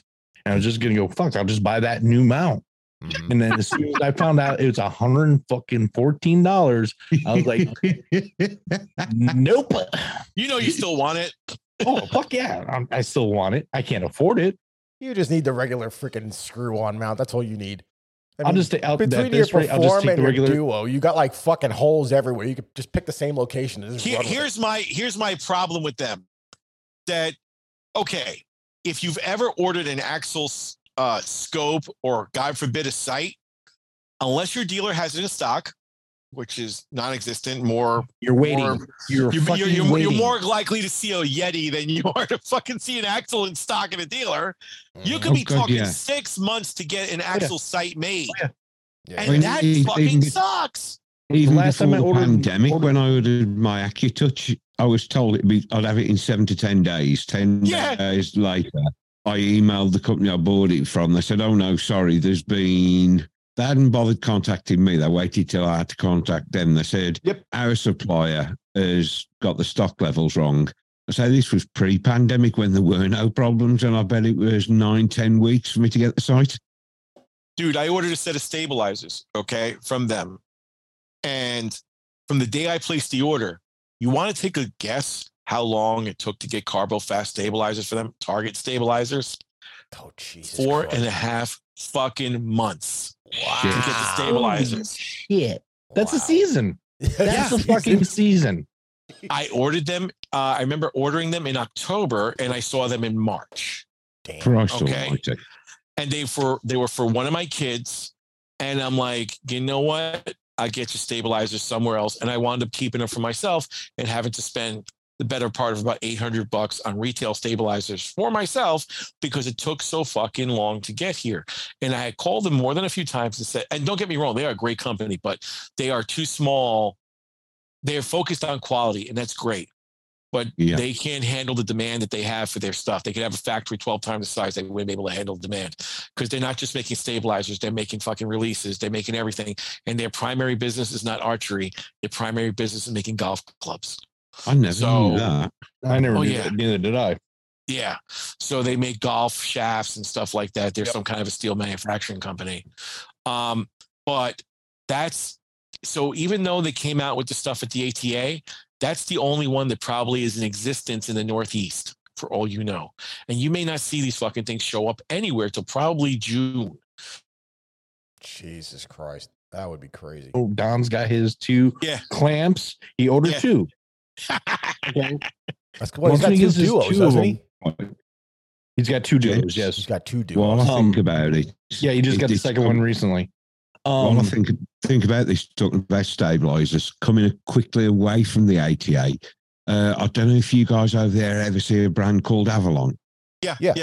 Yeah. Avalon Tech stabilizers. Yeah. Have you seen their new one, the Tech X Max 13? Yeah, I was really wondering why they weren't at the ATA, which was a little weird for me, but they should have been 13 mil diameter stabilizer. The long rods are 78 quid. The short rods are 38. I've got a Tech X Max long rod, the standard fat one. It is light as fuck and stiffer than an R. Kelly outside an elementary school. Now, Jesus Christ. Now, we're talking accessories right now, but did anybody notice that there weren't a lot of foreign manufacturers there at all? Because I think that the ATA, they're an American, association and stuff like that. But I think they're trying to keep the foreign people out, because I'm pretty sure that the arrow companies that Stephen Hand recommends weren't fucking there either. Because the last thing you want is an arrow company that's undercutting your arrows with the same, if not higher quality, sitting right next to fucking Victory, when a dozen of their target shafts cost $350 and a dozen of this guy's shafts cost $75. It's a big Victory out of this. Those are my favorite arrows. What's that? I said, leave Victory out of this. Those are my favorite arrows. Mitsubishi arrows weren't there. I love you let Skylon in that building, and everyone would have been like, what the fuck do you mean? The Skylon arrows are a tenth of the cost of these fucking ones. You know what? I've bought a new set of Skylons, the Empros, this week. I went live on Instagram last night. I weighed a dozen shafts at their full 33-inch length. Right, these shafts come 33 inch. They're the 23/64, and across a dozen shafts. And bear in mind, these shafts are less than £5 a shaft. I think it's 58 quid for 12 shafts. Holy shit. Yeah. 0.6 of a grain weight difference across a dozen 33-inch shafts. 0.6 of a grain. 58 quid is about what? About $70 US or something like that? A little less? At current exchange rate, about $65. Okay, so $65. And the reason why they're still costing you that is because they haven't opened the American market to them. The minute they start having dealers selling them here, that cost is going to go up, not because they're raising their prices dramatically, to double, if not triple the price here in the States. That's what it is, because if you have a halfway, reliable shaft being manufactured decently, that's where they're going to sell it for over here. So, like I said, enjoy it while you can and get as many as you can, because eventually when they open up the American market, it's not going to be like that. But going to why I said there's not a lot of, international manufacturers there. There are a few that snuck in there that they didn't feel were a threat. I can only imagine they didn't feel they were a threat. There you go, like a site manufacturer and this other fucking guy. Yes. This other guy who was selling a knock that you can track wherever it goes. That idea came into the States years ago. Yeah, there's a Bluetooth one. Yeah, the Bluetooth knock. The breadcrumb knock, was it? I think it's like $35 a knock or some ridiculous fucking price like that. But in the US, it's illegal because you can't track game that way. He's like, well, you'll never have to, worry about losing an arrow again. Like, no, you won't. We'll just never lose an arrow again because you'll be in fucking jail. If the arrow goes through the animal and smacks a tree behind it, it's trash anyway. So what's the point in trying to retrieve it? Well, think about it like this. Got to get the evidence so Balmar doesn't go to jail. Yeah. think about it like this. I'll tell you what, that broke my heart because I was a Bomar fanboy. So am I. No, I like Josh. I think he's a fucking maniac, but in a lot of ways I feel, this is getting off topic, but whatever. In a lot of ways I feel bad for them because from the original story that came out, they were going to Nebraska, going to hunt on private property, They were apparently told that the property management had full licenses by the state and were lied to. So, well, that's what I presumed. And I'm thinking if that can happen to somebody with his experience and his level of knowledge, how would that bode? No, if you're a private I wouldn't even take his experience and his knowledge. That motherfucker has ADD so goddamn bad. He'd be like, "Oh, cool, we're legit. Let's fucking send it." And that's not to knock him. I mean, he is like you see him. He like there was a video. He made a joke him and Sarah were like leaving the gym. He's got no shirt on and a pair of shorts in Iowa, and it's fucking snowing. And he's like, it's cryo treatment for free. Like, bro, you're in fucking Iowa and it's snowing. What is wrong with you? You know, I look at it like this. 10 years ago, his videos because he gets so excited in them. Yeah. I'm like, 10 years ago, I don't think that would have happened to him because they were a lot smaller. No. Now they're so big, they have production crews that handle everything before they even get there. So his involvement in knowing anything about what they're going is not like Dudley for all the bad things you might say about him is involved in every single hunt that he goes on. He knows everything going on there. There's really not much more to say about Dudley, except he likes money. No. Yeah. Well, he's a capitalist. Fucking go for it, John. But I look at Bomar as, he's put an awful lot back into archery, though, hasn't he, Dudley? Absolutely. Put so much back into it. Bomar is Captain America, and Hydra has finally come to get his ass. So that's what happened to him. You know what the sad part is? Like, with everything with Josh, like I said, I still like Josh. I still think Bomar Nutrition is the best fucking like protein ever fucking made. Their shit is God forbid you get the tub of birthday cake, fucking protein powder. Yeah. You'll get fat off that protein powder because you just won't stop drinking this shit. It's like you might as well buy yourself a fucking birthday cake. I mean, it's fucking fantastic. But I feel bad for them in a lot of ways because all of the attention happened the minute he fucking was able to throw a spear through a bear. And then he made a big scene and like rubbed the blood on his hands to make it more theatrical as it is for the footage. Yeah. And people have been laser fucking focused on them since then. And that's all it probably was too. I mean, that is the most alpha fucking male thing you can do. Oh yeah. Chuck a spear through some of the size of a fucking grizzly and then smear yourself in his blood. A homemade fucking spear, no less. A javelin, yeah. Yeah. But speaking of that, what I will say is this, and it'll get us banned for saying it, but I'm going to say it. I don't fucking care. Say it. Send it. Ban. I think that the bear incident with the javelin and the spear, whatever the fuck you want to call it, that started him on his on that big wave that he was on. That's when he got dropped by everybody and all that sort of stuff. Technically Sarah got dropped. He wasn't sponsored. They took Sarah's sponsorships away. So that started him on the wave.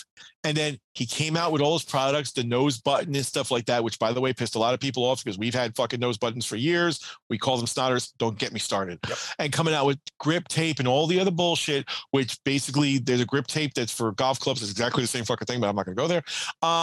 Anyway. Hey, look, I've invented a bottle. So you didn't like the nail polish his bottle? Wave.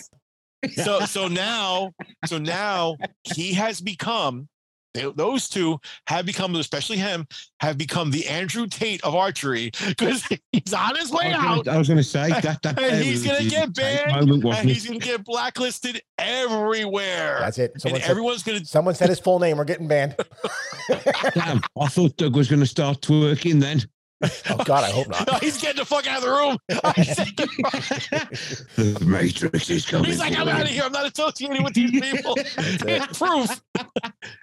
But okay, so the guy with the guy who's talking about those knocks, he's like, it's great because you don't lose an arrow. And I think he had to be from South Africa somewhere. And he was like, and so I'm like, you know what? If anywhere can use it, it's the States because everybody shoots too fucking light arrows that don't penetrate for shit. So if an arrow's going to stick out of an animal, might as well put one of these fucking knocks on it because then you can track the animal wherever the fuck he goes. Because it went over there, went over there. I didn't see his Bluetooth knock. I saw his lighted knock. You turn on the knock with a swish.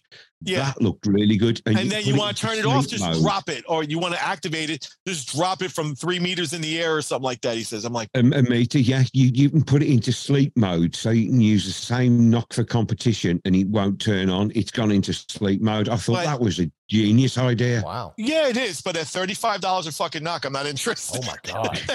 Jesus Christ. Yeah, but you wouldn't have to take out your knock and put in a different knock and have to retune your arrows for competition shooting, would you?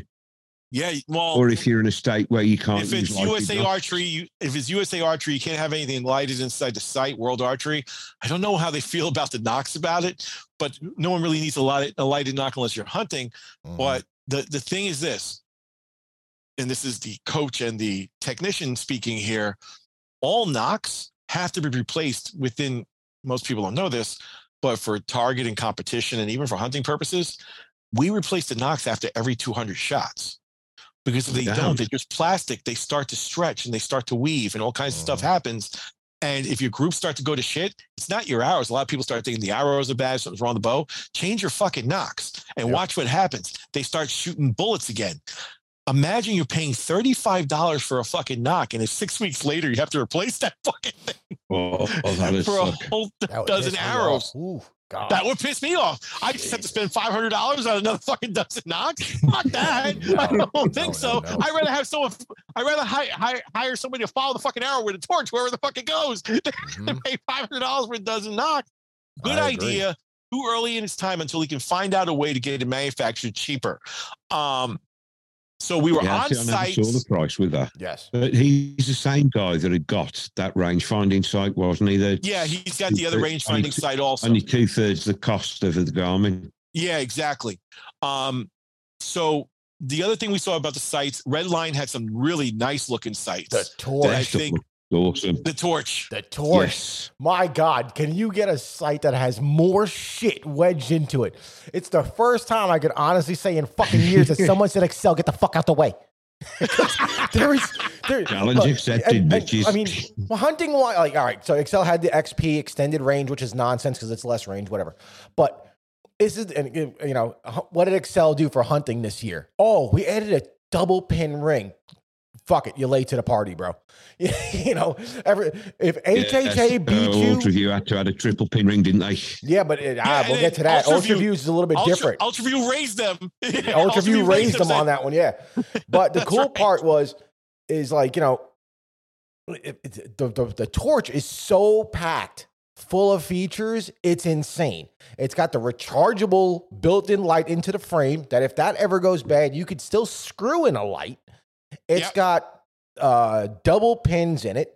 The second pin is adjustable to the height you want it to be moved to. That's what I loved about it. That's unusual, and that's different than anybody else in the industry because for the longest time, even the Spot Hawk ones that came with that double pin in it, it meant nothing because you had adjusted their gap. This one, you can make the gap work for you however big or however you want it to be, and you can adjust your secondary needle to match that fucking gap.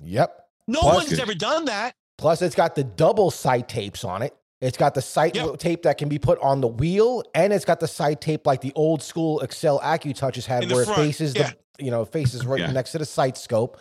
I mean, there's so many fucking features on that sight. It's ridiculous, and it's $300. It's literally like shitting on everyone in the entire hunting market because it's got more features than everybody. Like, and I'm an HHA fucking fanboy. Everyone knows that. I've said that 1,000 fucking times. Like, I heard the Rise was coming out, and I'm like, I fucking want it. I want it. HHA's finally in the 2-pin game. And then I see this Redline, and I'm going, wow, it's 125 less. I know what I'm buying. Did you notice one thing about Redline? Wow. Redline did not bend the knee to Ultraview. They didn't say, oh, we're making an adapter you can put your Ultraview scope on. They're like, no, we have ours. Put it on there. But not for nothing. You could buy the freaking torch for the same price you're going to buy the HHA frame with no scope for. Scope. And then you still got to pay Ultraview $200 for the fucking scope. So, I mean, so that's what I'm saying. They didn't bend the knee to it. You know, I'm not trying to shit on Ultraview. They make not at all. That scope is pretty bulletproof.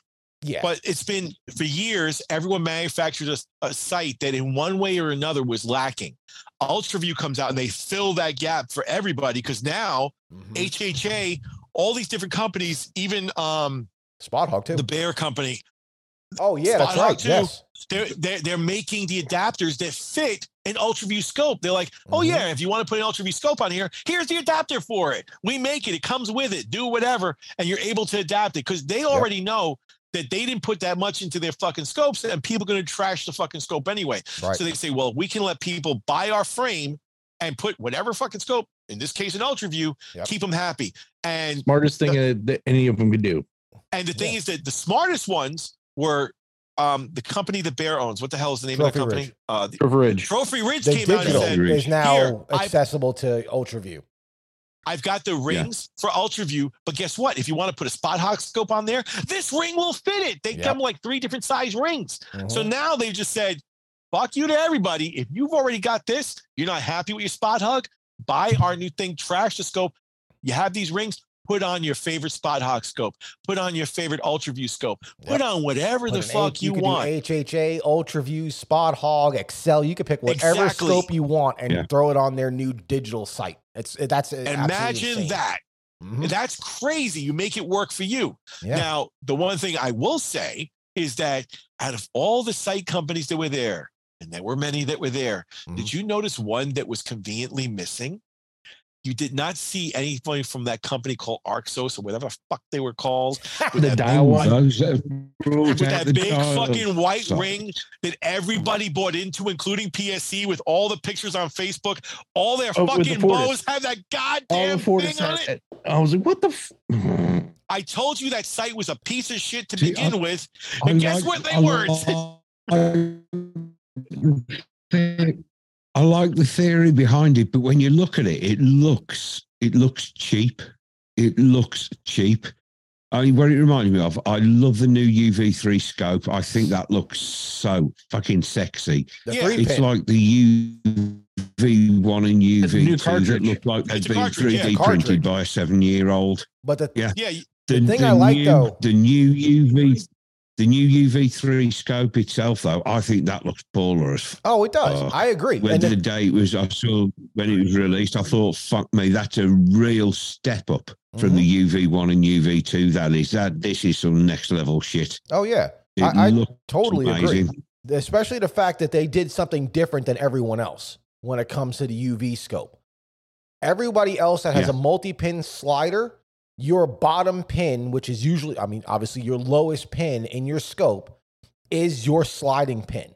UV made it where the middle pin in that scope is dead centered in the cartridge.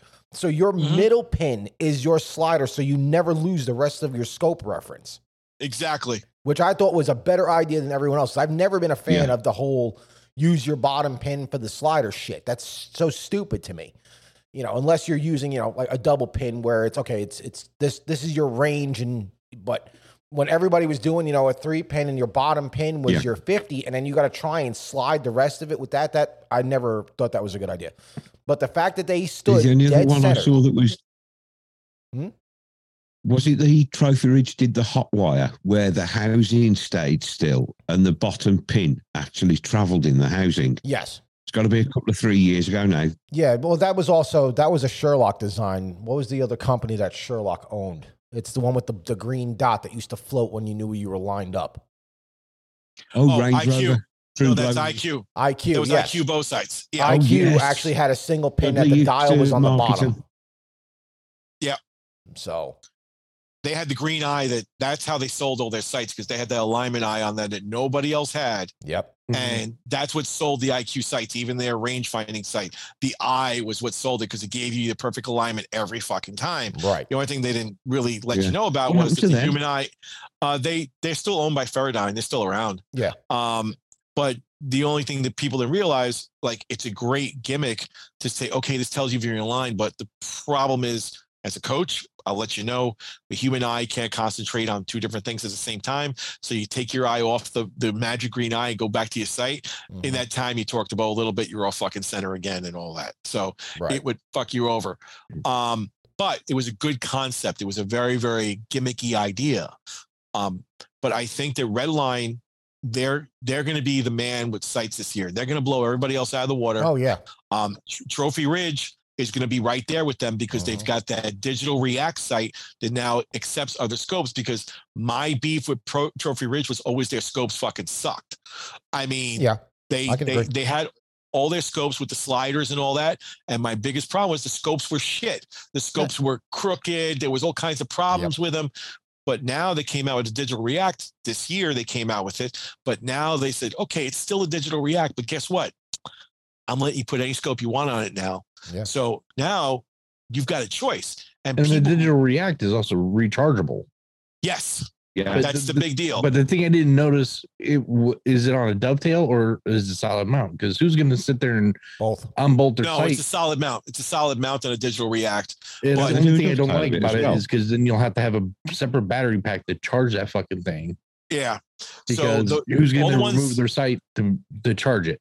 All the ones I've seen have all been direct mounts and not dovetails, which is kind of a problem because a dovetail lets you take it off and protect the sight when you're moving it and stuff like that. But dovetail is a little hard for them to make, and I can understand how they probably wouldn't like it, because then if someone moved it forward, then all your marks are off and all kinds of shit like that. But the Digital React, I like it. The biggest thing that I think is the only change for 23 they made on it, I think there used to be only 2 different colors for the backlight on it. Now there's like 5 colors for the backlight. Yep. And when I shot an IQ bow sight with a rangefinder, that was my main beef with them. The color in the wrong lighting, like if you had light coming from behind you or some shit like that, was washed out and you couldn't see what it was saying as far as the digital display. Now this thing comes out red, blue, yellow, white, whatever the fuck you want, customize it to you. Nobody else does that. Not even your buddies over there with that fucking company with that site, the Garmin site. It doesn't even fucking do that. Yep. So they come out with something that's a tenth of the price of the fucking Garmin and does all this and will accept any kind of scope you want and probably won't shut off on you in heavy fog and is rechargeable. The only thing about rechargeable, just my own feeling, because I've been exposed to it before, in extreme cold, rechargeable is going to suck. Yeah. So, but you still have marks that you can set on that trophy ridge that give you your marks of where you're going to be. Yeah, you could take the digital face off it. Yeah. So you can still set your marks on it and have a backup. So with those 2 things and the price that they're charging for it, it's a no-brainer. It's something that people are going to get because people want to be able to just dial it in and see where it is. And it's calculating what it is. It doesn't have a rangefinder or anything like that, but you dial it, it tell you, here, go there, fine, shoot, you're done. But it doesn't calculate range for you, which is a big selling point for it. It gives you all the digital advantages of telling you what it is, and then all of a sudden you can see where you're going to move it to. It's fine. But yeah, without having like a sight tape that's going to fall off and shit like that, it's all there and it's telling you, which is great. I think Bear's got a hit with that thing. It wasn't as big last year, but I now the scope addition to it now and everything else in the backlight going to make it a top seller.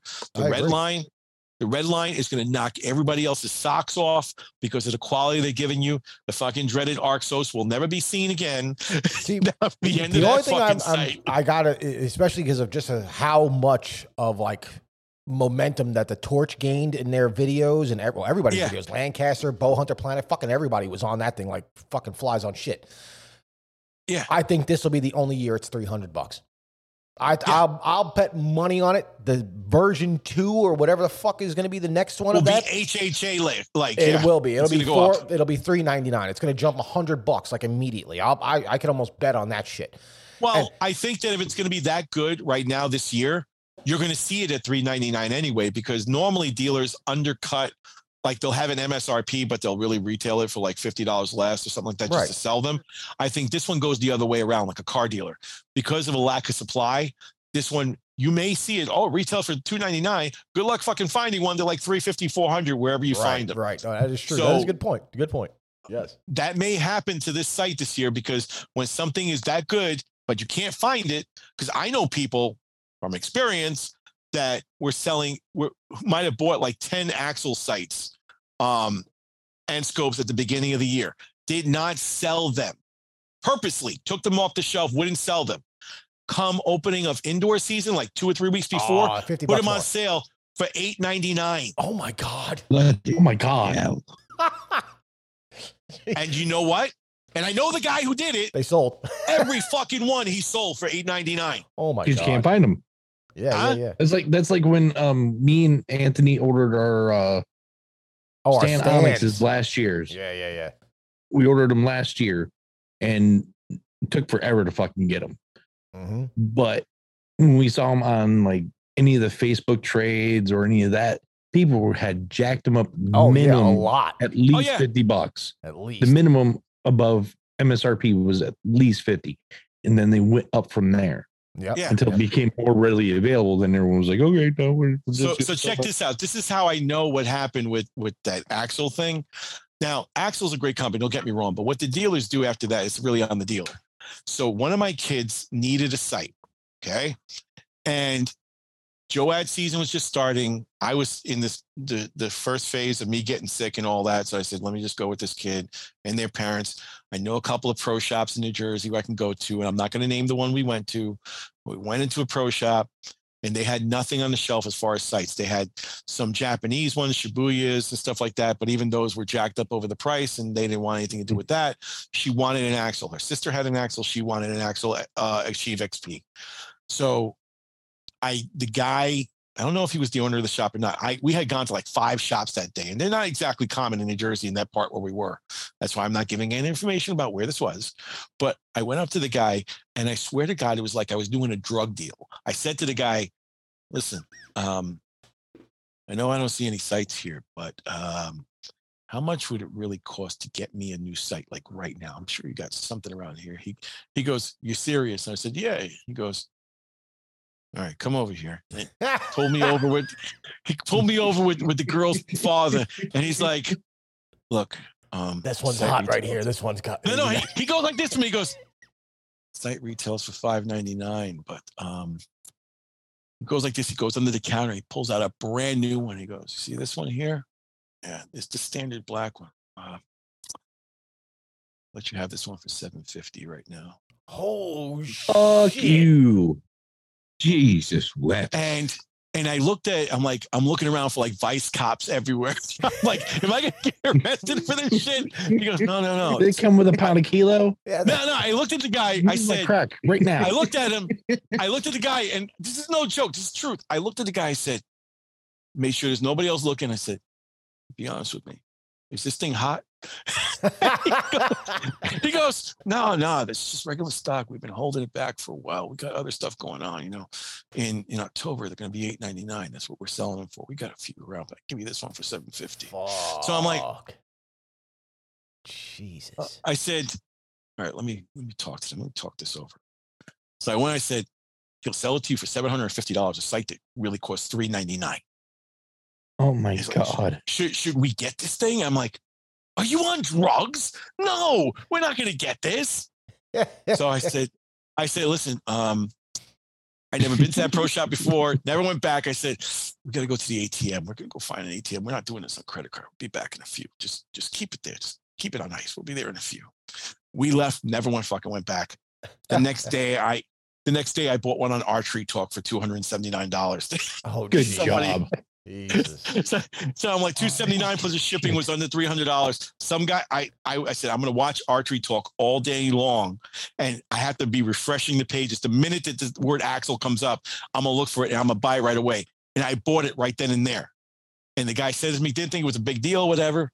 And I say, here you go. She goes, we almost paid $800 for that. I said, yeah, this one was only used for about a month and they didn't like it. So we got it. But that's the kind of shit that you're going to see happening with things like this red line. You may even see that happening with certain bows if they're that good. I don't think you're going to see it with the bows now, but you're going to see shit like that happening. Now, most of the other accessories that came out were focused on bow hunting and stuff like that, tree stands, a lot of saddle talk. Saddles were like the big deal, like, well, this saddle does this and this saddle does that. And I'm like, if you've ever been in a saddle, it's the most uncomfortable thing in the world. Not fucking for me. Thank you. No, thank you. No, tree stands I've got to ask seems to be the big craze right now is all the saddles. What can you make different about a piece of cloth that wraps around your freaking ass? They add pockets. Balls.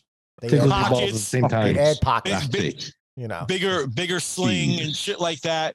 But so the saddles were the big rage. Everyone had a different saddle. Everyone had a different saddle stand. Lone Wolf was out there with their overpriced stands again. I mean, I'm not paying $1,000 for a tree stand. Fuck that. I'd rather have somebody put a ladder up a tree for me and I'll go stand on it. I don't give a shit. But tree stands, stuff like that. I think one of the biggest innovations that came out, you saw a lot of different broadheads come out this year. Yeah. But one of the innovations, Helix, that thing looks sick. The only thing I'm worried about is Helix has been around for a while. Yeah, but the only thing I worry about is something like the FJ4. I mean, I know Helix makes really good shit. Their 3-blade that they first did last year when they got with Havalon blades. Yeah. That thing was fantastic. You could shoot that thing through a hood. But with the FJ4, the only thing that bothers me about that is that there's no primary center. So there's no chisel tip on it. It's all blade.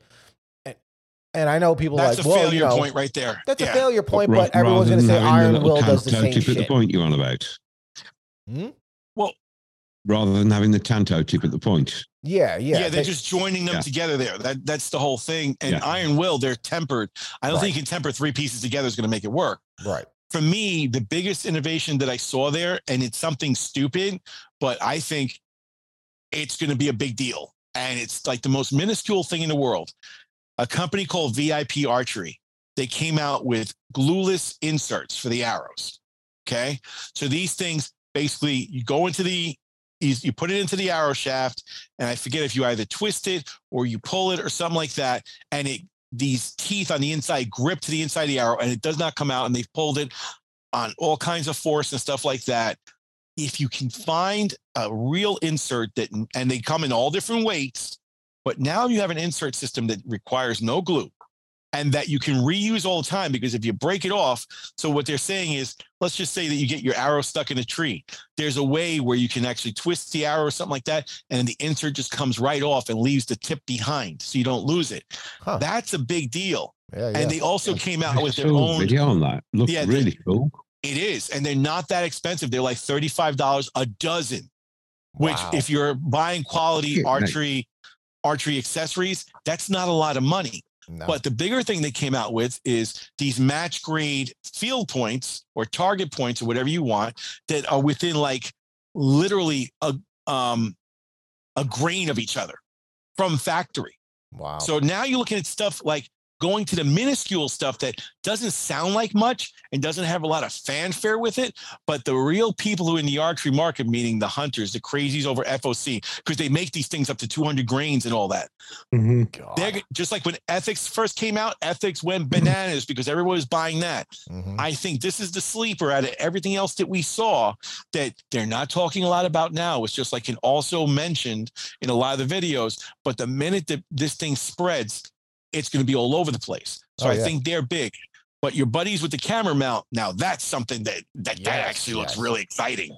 Yes. The one that the mount that goes right onto the stabilizers. Right. In between the stabilizer, it's from Painted Arrow. And it is so simple. I'm surprised no one ever thought about it with the magnet and because a lot of people have their cell phones now on pods in their cars that are attached by freaking magnets. My concern so that little thing is just like I actually have to see one to see how strong that magnet is, because there are some bows, a couple of PSC bows that I know from a couple of years ago, inertia. That's the first bow I'm trying that shit on.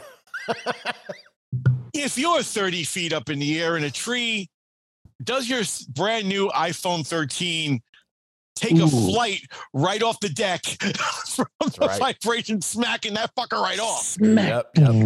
Exactly. That's my only concern. Is that the arrow or the phone hitting the animal? Like I missed the deer. The Mag Pro. I missed the deer, but the fucking phone knocked him right the fuck out. I like the fact that they have multiple mounts though for it. They have the bow. They got the 10-degree everything to make it even, which is great because I don't think anyone's ever considered that before. Yep. I agree. The only black eye on that product, and I don't know if they're able to solve it or not, is can putting something between the riser and the stabilizer affect the performance of the stabilizer at all? Because if it turns out that putting one of these fuckers destroys your stabilizer's effectiveness for being able to have a camera on there, even with the little foam block. With the little because that foam block is just supposed to stop the vibration of the camera. Phone and the stabilizer to stop the vibration coming up into the phone. Right. Yeah. But my thing is placing that actual mount between your stabilizer and the bow. Does that negate the performance of your stabilizer itself?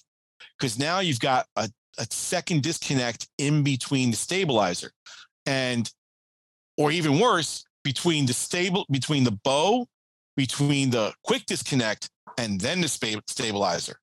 Yeah. So does that have any effect on the performance? Now, that's the one thing that he never said anything about in the video. Right. And I'd be really curious to see if it does. So my only two proving points that they really have to come up with. Sounds like you got homework.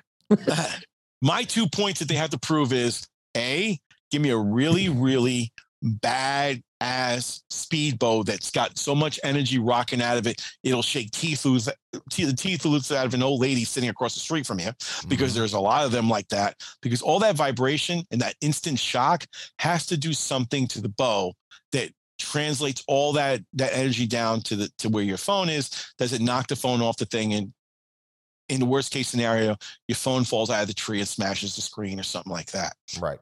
2, what impact does it have on the performance of the stabilizer? So I think you'd have to try it. I think we have to get one of these to Josh Jones and be like, Josh, you got your magic hand for testing stabilizer performance. Put one of these fuckers on and tell me what you feel about it. Well, I mean, you're going to add the weight of the phone right to the bow immediately. You know, I'd like to see him try it and see what he says about it. Because if he says there's no impact on the stabilizer at all, then that means they worked it out. And actually, yeah.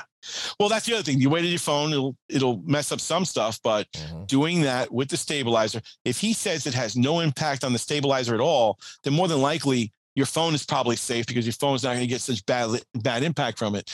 But if you put it on a really high performance bow who's got that much shock that comes out the end, let's just see if it shakes that mount off. Because my scary part was he just went like this and he slapped the phone right on there with that magnet. But does the magnet come off with enough pressure where it just flies right off? That's a problem. So I don't know how they're going to deal with that. Aside from that, it's a great invention. I really think a simple tool like that's going to make these people a lot of money.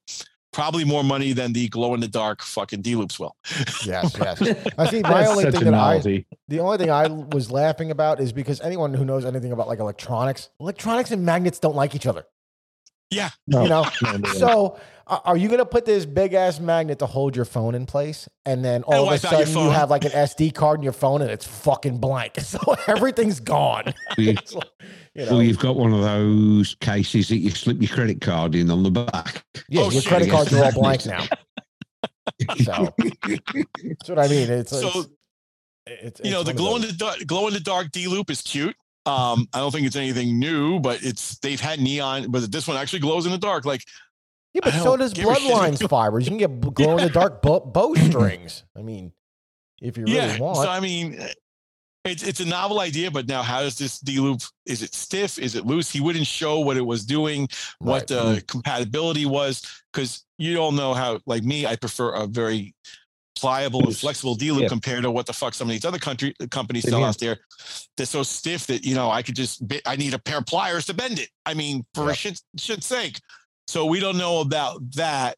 The other stuff that I saw as far as, you know, innovative products, that not for nothing, the quivers were a disappointment. In particular, the knock-on one. Usually are. No, there was one that impressed me.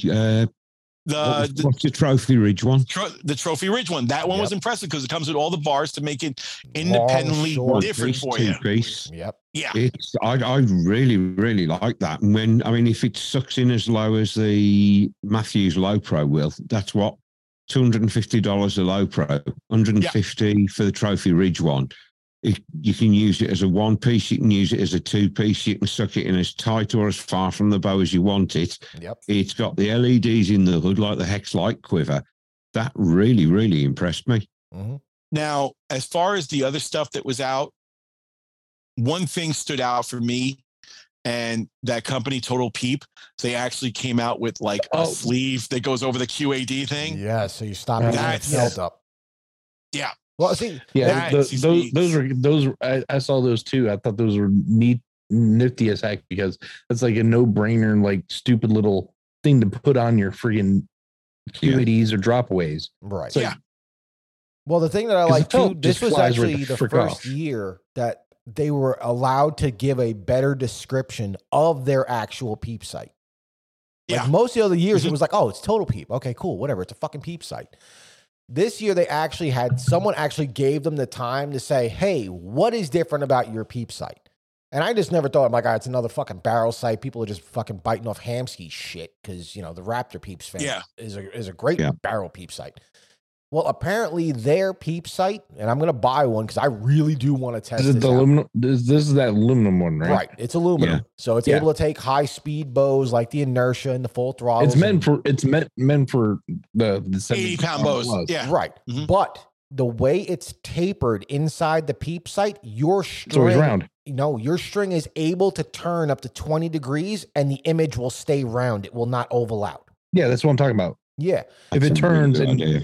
slightly canted, you're still looking through it perfectly. Yeah, but for like I'm guys still like trying to figure out how they're doing that, though. neither do That I. doesn't That's make what any sense to me. It doesn't. The only thing I can figure is that they actually tapered the housing on both sides. So as the image shifts, the housing is actually taking care of the circle image. Where for me and Rich both of us between the Inertia and his Kuma, both being violently aggressive bows, this may be something that might be a bit of a game changer because those bows are notorious for twisting their strings.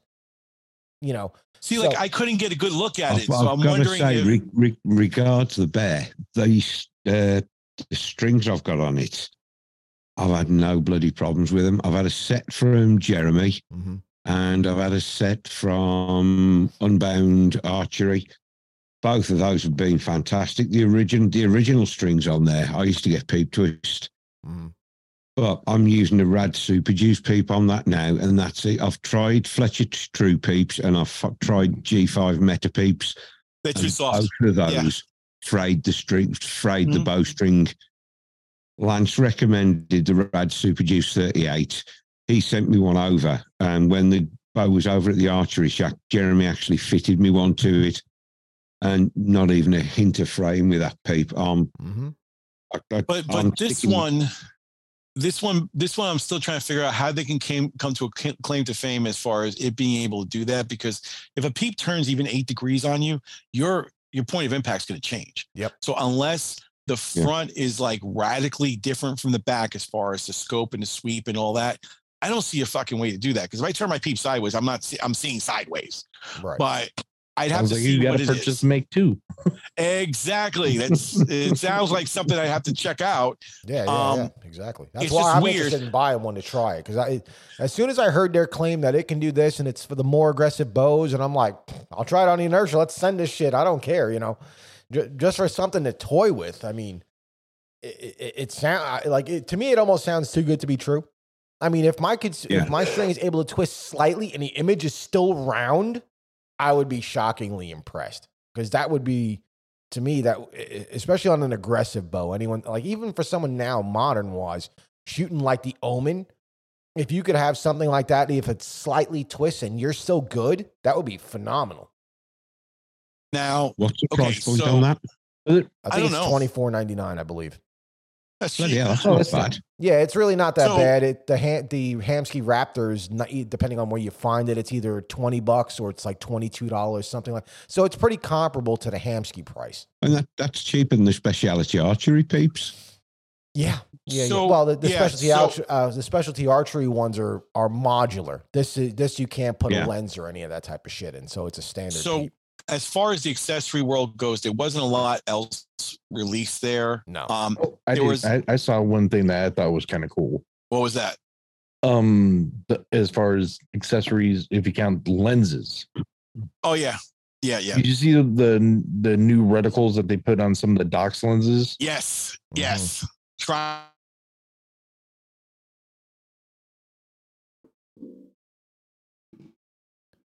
Oh, come on.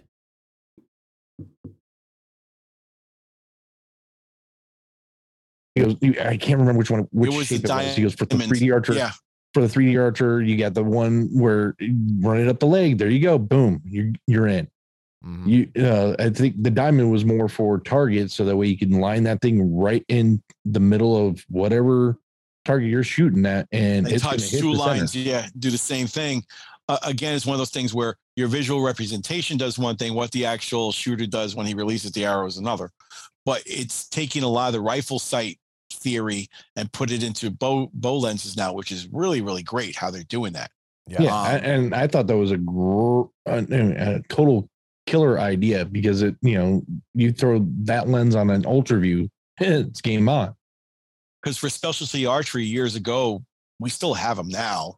you had a frosted sight that the only thing you saw was the center, and you would put that over the middle of the target, the double vision. And that was very popular for a long time. And then some people started to freak out with it, so they got rid of it, but it's still around today.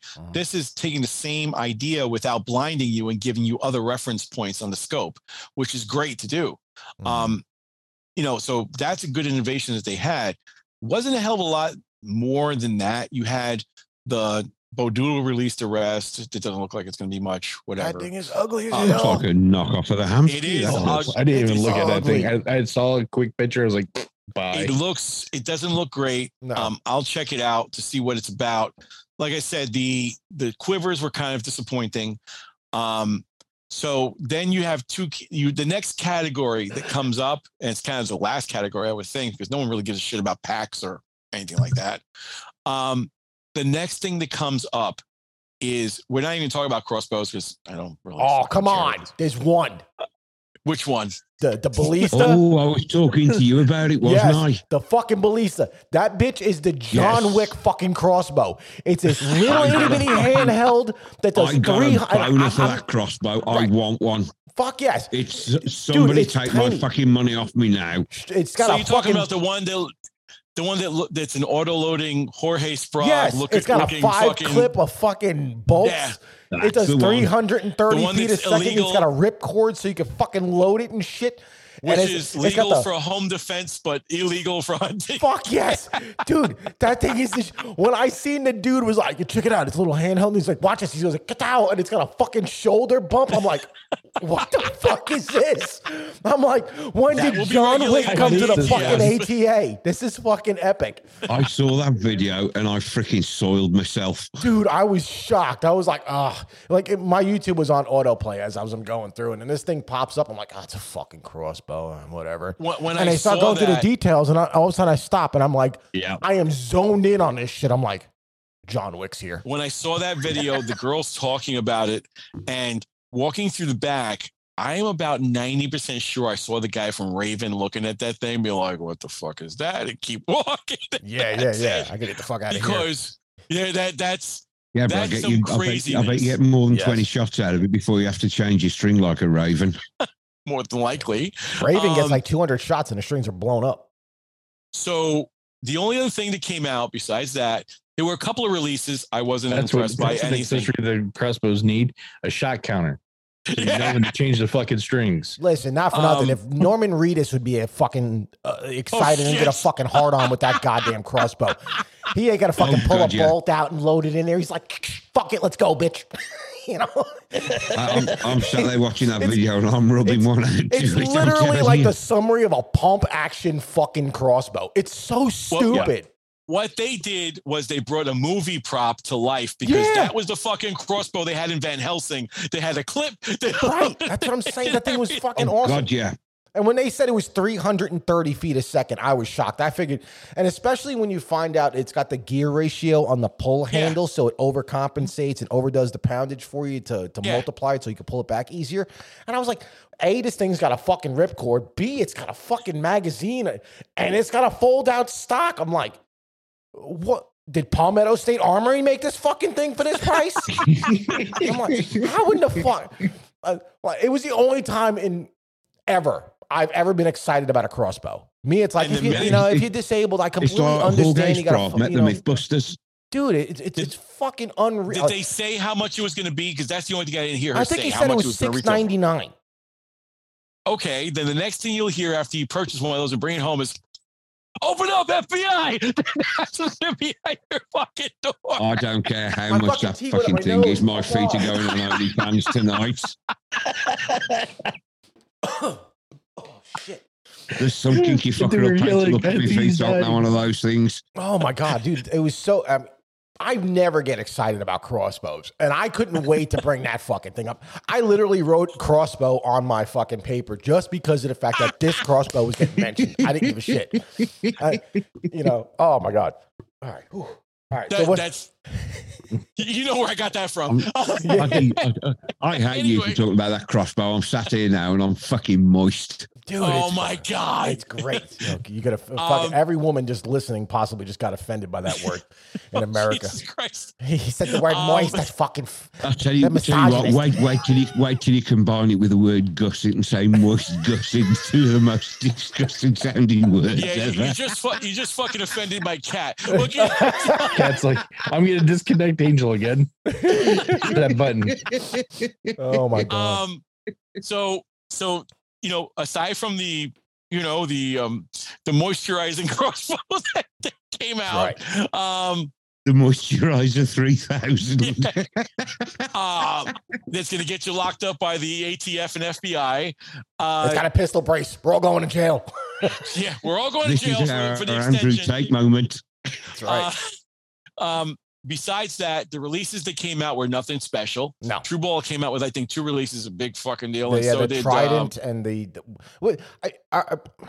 I'm really not going to knock the Trident. The fact that it's got 3 fucking hooks on it and it self-relocks. So that it's a cool idea. I mean, but it self-resets, but you won't hang that fucker off your dealer. No, you're not going to. Yeah, but who realistically, who besides John fucking Rainbow might need a goddamn self-resetting release? No, but what I'm talking about is like when I'm in a tree stand. If he wants him a self-resetting, he just buys the Moisturizer 3000. Oh my God, doesn't he? That's it. When I'm in a tree stand, I take my release and I lock it onto my D-loop and it hangs off the bow. Yeah. So I don't think you can do it with that one because it's just got a hook. No, it's just a single hook. So that's gonna piss some people off. Mm-hmm. There was another release that came out that had like a little clip on it that hung it in there, but that wasn't one of them. So, and Stan came out with another release or something like that, but it didn't look so hot to me when I saw it. The wrist release. Yeah, it was a wrist release. Because I shoot an index finger. Mm-hmm. That's the only kind of releases I look at. The others, I just can't shoot them right, so I just don't look at them. So, to me, that Stan release reminded me of. Here's for those JOAD classes that of a kid who wants to learn how to use a thumb release without getting a thumb release because they're afraid they're going to send it right through the riser. Yep. For that, just start them off with Carter and be done with it. Yeah, but you obviously get exactly where I'm at. Yeah, I know. Who wants that big fucking thing hanging from their wrist all the time? Exactly. At a range. So. Besides the unexciting, less than exciting releases that came out, the last category that was there, and we all know where I'm going with this, is for the at-home bow tech. The guy who's servicing all his shit at home. The guy back to Last Chance Archery again. Last Chance Archery. We're gonna start off with a good one. Come on, because we know we're gonna shit on that one. So we're gonna shit on that Last Chance. Yeah. Granted, I want to say that OMP was the sleeper and came out with that fucking the flight deck. The flight deck is what turned me on. Yeah. And the flight deck I tried to order. I actually called them up and they said it's not available till the end of March, beginning of April for me to get a flight deck out of them. It's cheap. Can you at least pre-order it? No, I couldn't. No. So the flight deck is $70 retail on their site. Okay, that's fucking better than a Blitzen. Wait, no. That big ass arrow Fletcher is $70. $70, not the Fletcher. The flight deck. The fletching jigs the Phoenix is $124.99. Yeah. Oh, okay. All right, depending cool. on the configurations, but still 124 is nothing compared to 400 you're going to pay for a Last Chance. Yeah. So it's 124, but the flight deck, which is the arrow spinner, arrow filer, so you can yes. Okay, I know what you're talking about. Chamfer the whole bit. Yep. And that's solid steel, just like everything else that Last Chance sells. But the flight deck from OMP is $70. Yeah. Okay. That and it really does. It's not a short spinner either. This is a nice long spinner to let you spin the entire shaft, plus chamfer it, sand off the end of it with a diamond on the end. It's even got a cleaner that you can go in there, scrape up, and take out all the dust from inside the shaft and put put the same thing you used to clean the inside of your rifle, one of those patches on there, and run it down the shaft and pull it up and clean out your shaft completely. That's such a simple system. And for $70, that's the real deal. Yes. But the fletching jig, Is it the serious spinners, $50, and that is just a spinner? Yeah, it's just a spinner. Yep. It's all it is. So this, I mean, actually, There's a couple of companies. The most popular spinner out there is a 2-piece spinner that's got like these black rods on it. I have like 3 of them because they always break, and those are like $40. Yeah. This is $69.99 for steel, and it does that. And I'm looking at it on their site right now. Now the fletching jig, that to me was like, this thing is all metal based, metal construction. It's not going to break apart on you because the clamps are plastic. They get gummed up and all that, and then they just basically deteriorate. That's just why I like my Blitzenberg. Yeah, it comes with this thing is everything is movable. I know. Like I saw that. I'm just saying. The reason why I went with the Blitzenberg is because I like the whole metal idea to be able to clean it. Oh yeah, so when it comes to cleaning, yes. The one drawback to a bits is that you have to really screw them down somewhere, otherwise they move around a lot, or clamp them somewhere. Because they're heavy, but they can tip over easily. This thing's got this big, round, nice base on it, and it comes built in for 4-fletch. So you can use 4-fletch. It had you guys just screw holes. Another idea for already built into the pad. Fuck. Come on, let's hear it. Oh my god, I never even thought about that shit. What? I got to design a base for the bits. There already is one out there. Oh, a base. Base. I made that arrow holder in, I don't know, 20 minutes that I designed real quick. I'll take the base. Yeah, no, the problem is I would need to get my hands on the bits and do the measurements first. And I don't know if I want to buy like fletching my shit. I can, once when I get a chance, I'll send you mine. No, I can get one. I know where to get one. I can borrow Arthur's. Arthur has one. Okay. So the jig is between 109 and 124. It must be a difference in different options you can buy with it. But the clamp, an extra clamp, is only $20. So if you want multiple clamps, that's cheaper than my Boning Pro. Fuck. I'm staring at it here on the site right now. Again? 124, 109 to 124 on the deep end. So it's 109 for the lower end one, 129, 124.99 for the max, which probably the only difference is going to be, actually, I don't know if it'll show it to me here or not. It might be a helical. Now, me being the idiot I am, okay, and this is me being the idiot I am. This new one does all the helicals, all the fletching types, right? Out to 5 degrees. Yep. And no extra accessories I have to buy for it. Nope. It does. I'm reading it right now. Does 3-fletch, 4-fletch, X pattern. It does. Because when you look at the Blitz, when you look at the Blitz in order to, standard, you can only do 3 without buying an adapter. Right. Your helical, you had to buy the left, the right, and the straight to get all the different variations. And each clamp is about $40 each, right? Yeah, more than that. Usually, and then the Blitz itself is $80, 80 to 90. Yeah, depending on where you're getting it from. Yeah. So right there again, you're saving a buttload of money. And then actually to fix the screw up parts that most people consider the part on the Blitz that wears out the most, the turn dial on the bottom. Yeah, you have to get the AAE new receiver to actually fix that problem. Or you get a fire knob, which will cost you $200 just for that. Yeah, exactly. Isn't the AAE, you have to have a separate one for 3-fletch and a separate one for 4-fletch, whereas the Zenith one comes with the 3 and 4. The Zenith one does 3 and 4, whereas the AAE is separate for 3s and 4s. You have to have them. It's the same as the Last Chance, isn't it? If you're spending nearly $400 on the fletching jig, and if you're on a 4-fletch, you got to give me more money for a 4-fletch fucking adapter. Yeah. You know what? For that money, I'd want it to come with a naked, oiled up Jessica fucking Simpson to fletch me arrows for me. Man, it comes with a naked Jessica Simpson. You ain't fletching shit. The fuck you talking about? Yeah, you're right there. No, but I agree. The moisturizer 3000. Exactly. No, for me, I agree though. Like that, the next fletching jig I buy will be like the OMP for sure. Like absolutely, the flight deck I want from them.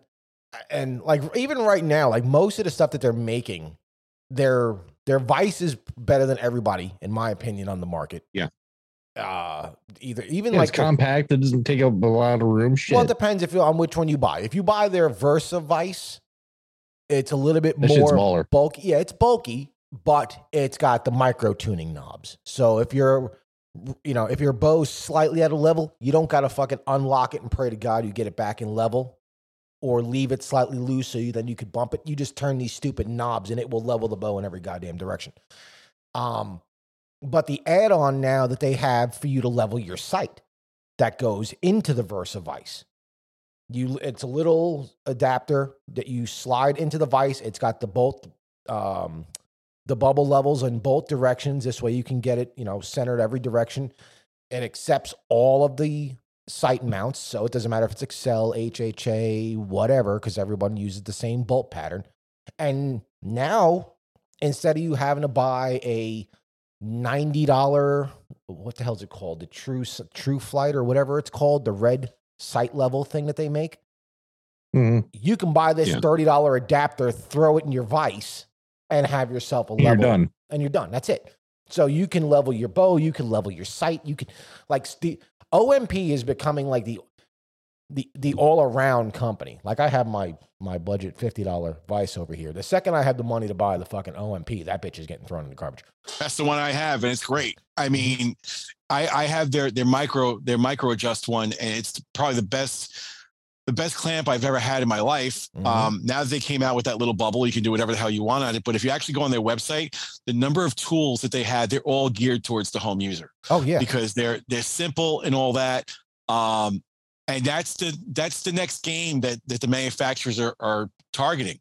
They're targeting people who do their work at home. Even Dudley mentioned it because Dudley started this shit. I hate to tell you. Oh, he did. He's the one who started it, saying everybody should learn how to work on their own bows. Now, you know me, I've been teaching my girls to work on their own shit for years. Absolutely. But we've both been doing the same thing for a long time. It's just that he took it to a whole new level where he was the first one ever to put it on TV in little snippets between his shows commercials saying, this is how you tie a D-loop. This is how you do this. Shit that was so stupid, so taboo because nobody but pro shops ever did that bullshit. Right. Unless you knew a guy who worked in a pro shop, nobody was ever able to tie another D-loop for you outside of a pro shop. My girls do that when they're on the range 20 times a year for different people, whatever. They keep D-loop in their pockets and shit like that. Right.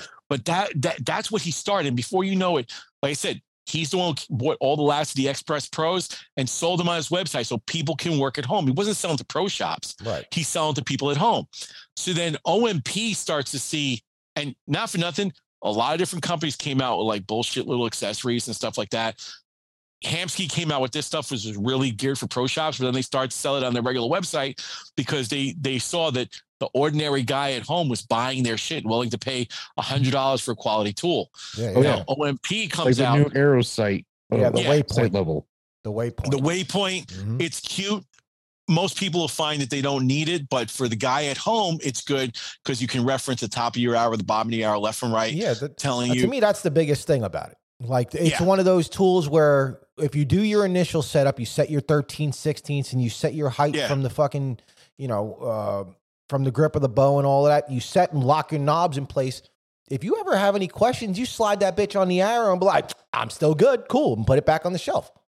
You know what I mean? Like the way I teach people to do it, that's a really easy way for the person who doesn't have the time to learn how to do everything. Right. But me, if you have a caliper and you've got a T-square, we do the same thing, and the two tools together cost maybe $20. Yep. This is $100. Good. I'm not. But the it's only person made that does it that way.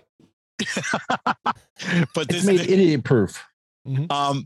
They made it so that the common guy can do it with about 5 minutes worth of education to know how to use it. Right. So everybody, because you go on the OMP site right now, they have D-loop pliers, they have kits for working on bows, overpriced, but whatever. Don't get me started.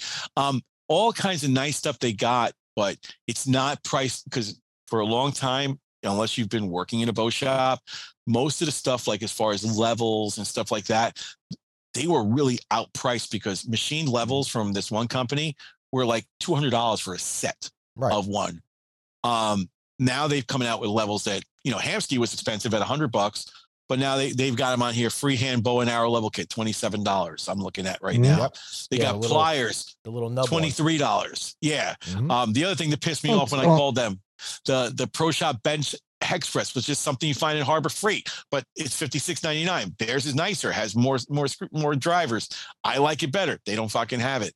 But that they're making everything so that the average guy at home can work on this stuff. As a mechanic, they make If you go to Harbor Freight to buy any of those T-bolt things, do not buy the fucking Pittsburgh ones. Spend the $29 and buy the fucking ones that say Icon on them.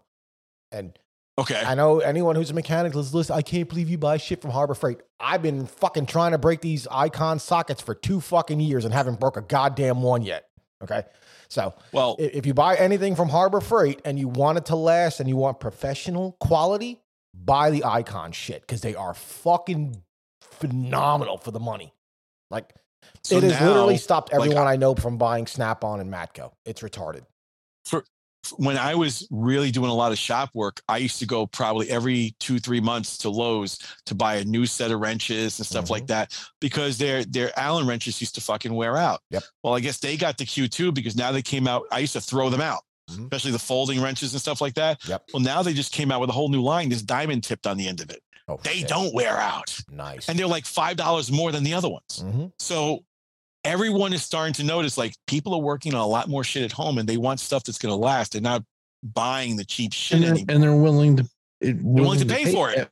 They'd rather pay the premium price and get quality shit than keep buying cheap shit and thinking, oh, I'm going to save a few bucks here. And in the long run, they're not saving shit. No. So most people don't know, John Dudley started with people, teaching people how to do stuff at home and then selling them presses and stuff like that. But there's one company that actually really started for the first time taking an industry product and selling it to the end user. And most people don't even realize who it was. It wasn't any of these companies. The first guy to do that was a guy by the name of Butch Baker and Baker Archery Products. Yep. Because he's the first one who went on YouTube and said, here's our new products and stuff like that. Instead of just saving that for dealers and stuff, it's like, you can buy these things. They cost more because they last more, but this is how you make a string and stuff like that. You know how many fucking string businesses got started because they're watching this guy's video, bought his equipment, and that shit lasts forever? Because he makes a really nice vise also. It's expensive, but now everyone's trying to copy. The OMP is the best vise you can get. I don't care what anyone says.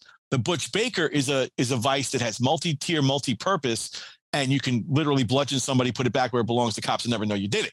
Yep. That is true. It is built like a tank. But that's what it's for. Unfortunately, other people have seen this as another market for them to get to, and Last Chance is one of them. Yep. Now, they came out with their ball vise system. And if you saw what it is, no pro shop. No pro shop in their right mind would buy that. I don't care how deep into the Last Chance Kool-Aid you're into. No pro shop's buying that shit. I agree. It may look cool hanging there. Practical speaking, it's bullshit. I'm sorry, it doesn't work. For the home user, they might convince a home user. But when you're talking about someone who hasn't gotten all that shit. Thank you. But when you're talking about somebody who's a home user spending $600 fucking dollars for this, that's how much it is. Oh my God, $600, right? And it only comes with it only comes with the first. It only comes with the first attachment. The other 2 attachments are additional that you got to buy. That you saw. I presume, like everything else, Last Chance. If you wanted the other jewels, like for the AR and.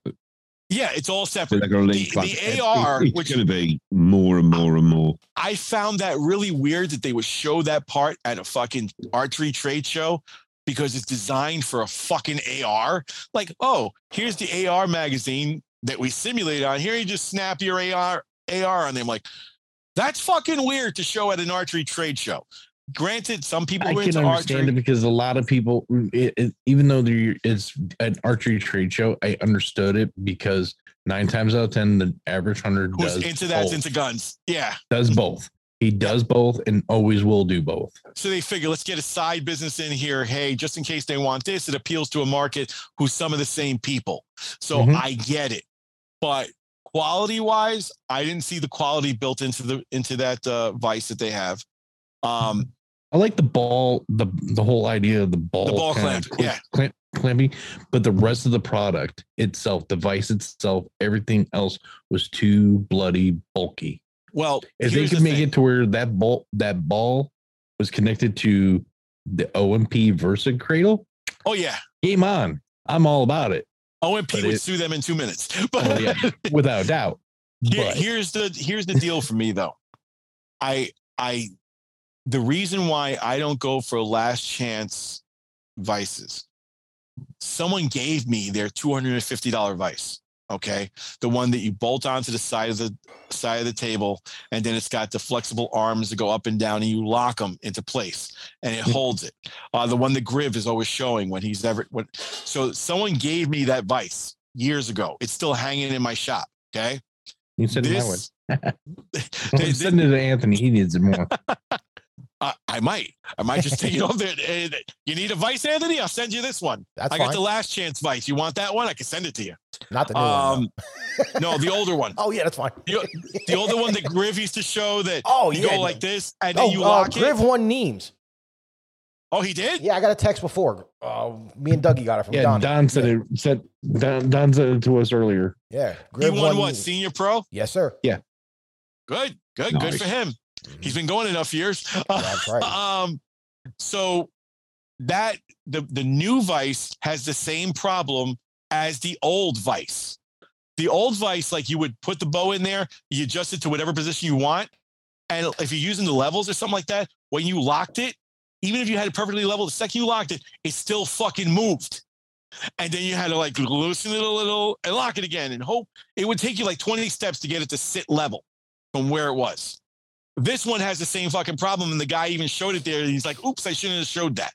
Because that ball, because that ball vice. JJ find that out as well when he tested them all, because he tested all the vices, didn't he? MFJJ. I don't think he tested. He didn't test this one. No, I don't think he did that one yet. No, not the new one. The old last chance. Yeah, he didn't like it either. At maximum reach. Yep. Yeah, it'd start sagging as well. Falling, yeah, that's the problem. One, it falls. Two, to lock it in place. Like he was showing it when he tried to lock it in place, you can't get the fucking level to stay where you have it. Yeah. So this new one, the $600 fucking vice, has the same exact fucking problem with the build. Only it's on steroids because it's thicker, but still does the same fucking thing. So why would I buy that for $600 plus have to get the other accessories to go with it, when I could just buy an OMP for $299 and be done with it? They have the micro adjust and all that. The greatest vice that's ever been made. Yeah, that's what the one thing though I think right now is the problem, because like you see a lot of people that want to jump on the greatest and latest shit.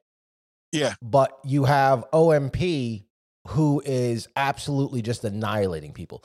OMP, like originally, like even like 5 years ago, people were saying in order for you to build a good at-home bow shop, it's going to cost about $1,500.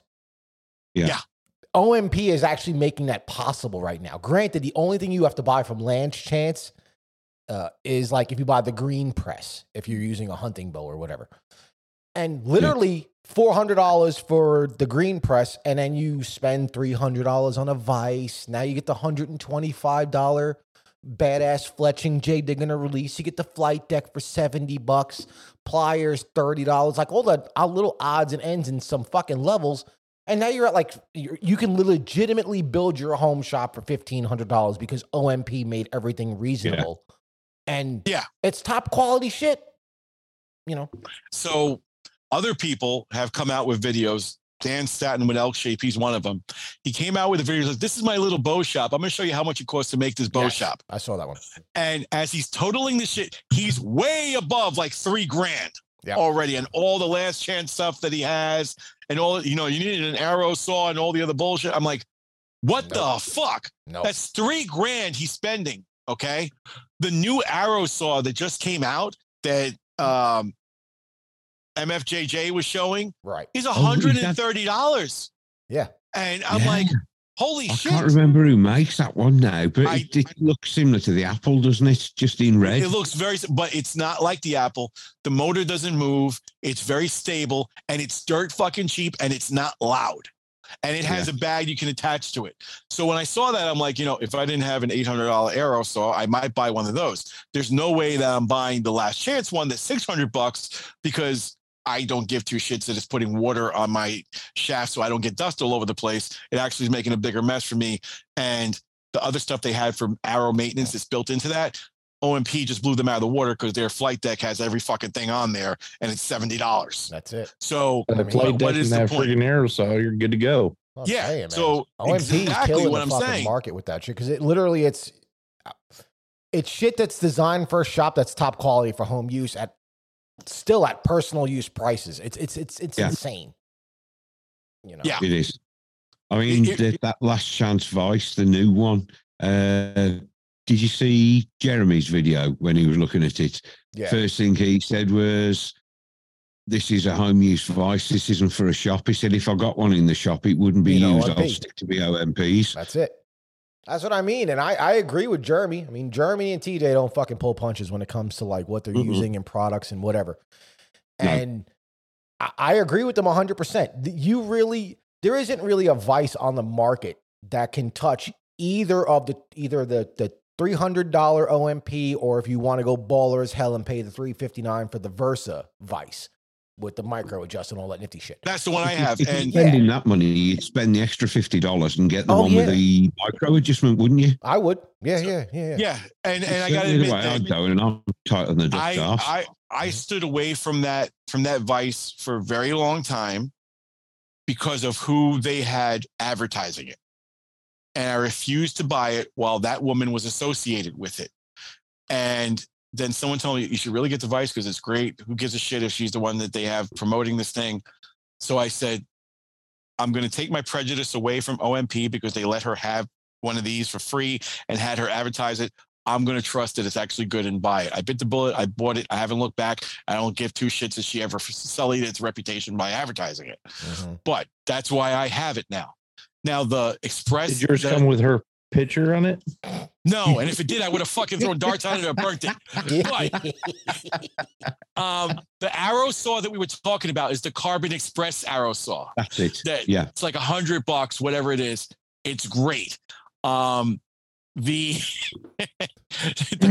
Last Chance arrow saw, $550. Yeah. That's insane. At $550, that explains why per arrow you're charging a customer $2 a cut. Because damn, you got to make up that money somewhere. I wish it was still $2. Most shops up here in the Northeast are charging $3.25 to $4 now. Fuck you! Holy shit! If I had got my own arrow and I went into on the low end, it's $2.50 to cut an arrow. They leave it at that, cut an arrow. If you have outserts that have to be put on or something like that, which requires sanding the outside of the shaft and all that, you're looking at spending about $5 per arrow for them to set it up. So what I tell people is, if you want me to cut up and set a set of arrows for you, I can cut them for you. Go with God, set them up on your own, no problem. If you want me to do it from start to finish, I'll sell you the arrows. And for a dozen arrows with outserts, I charge about another $44 to get them cut, and to spend the hour and a half probably going to take for me to get them spun right and for me to put on those outserts, because Black Eagle outserts are the best things that you can possibly get, but they're a pain in the ass because the density of the outside of the shaft is always a little different. You wind up sanding them and you got to get them to spin right and all that's pain in the ass. But some shops are charging $5 an arrow to set them up. Wow. So I'm like, that's a lot of money. And they're $5 an arrow plus the cutting fee and all that. And they're already charging an arm and a leg for the arrows. So there are some people who are making money off this thing. But again, it's all being geared to the guy at home. So now you weren't just... Last Chance blew up to where they are right now, not because of dealers. They're not selling to archery shops. They're selling to people, people at home. And I have two of their presses, okay? One I have, it's on a stand, and the kids work on that when they're here. The other one, which is, to me, the only thing Last Chance has come out with in many years that was worth it for me buying it, was their portable press. Yep, that's the one that JJ was talking about. And he's who I got it from. I had to order it from him because nobody else had it. So mine is nice. It's anodized. It's silver. And no, this one's black. And it comes with a nice case for carrying it. All the fingers, the extra limb stop, and everything come with it. Right. So I'm like, this thing, I went to Home Depot. I bought a set of C-clamps and a little bag to keep shit in. I go to the park, I go anywhere we are, I set it up on a table, clamp it down, boom, I'm ready to go. I got the press going, I can do whatever the hell I want. I bought an aftermarket draw board for it that fits right in it. I'm good to go. Right.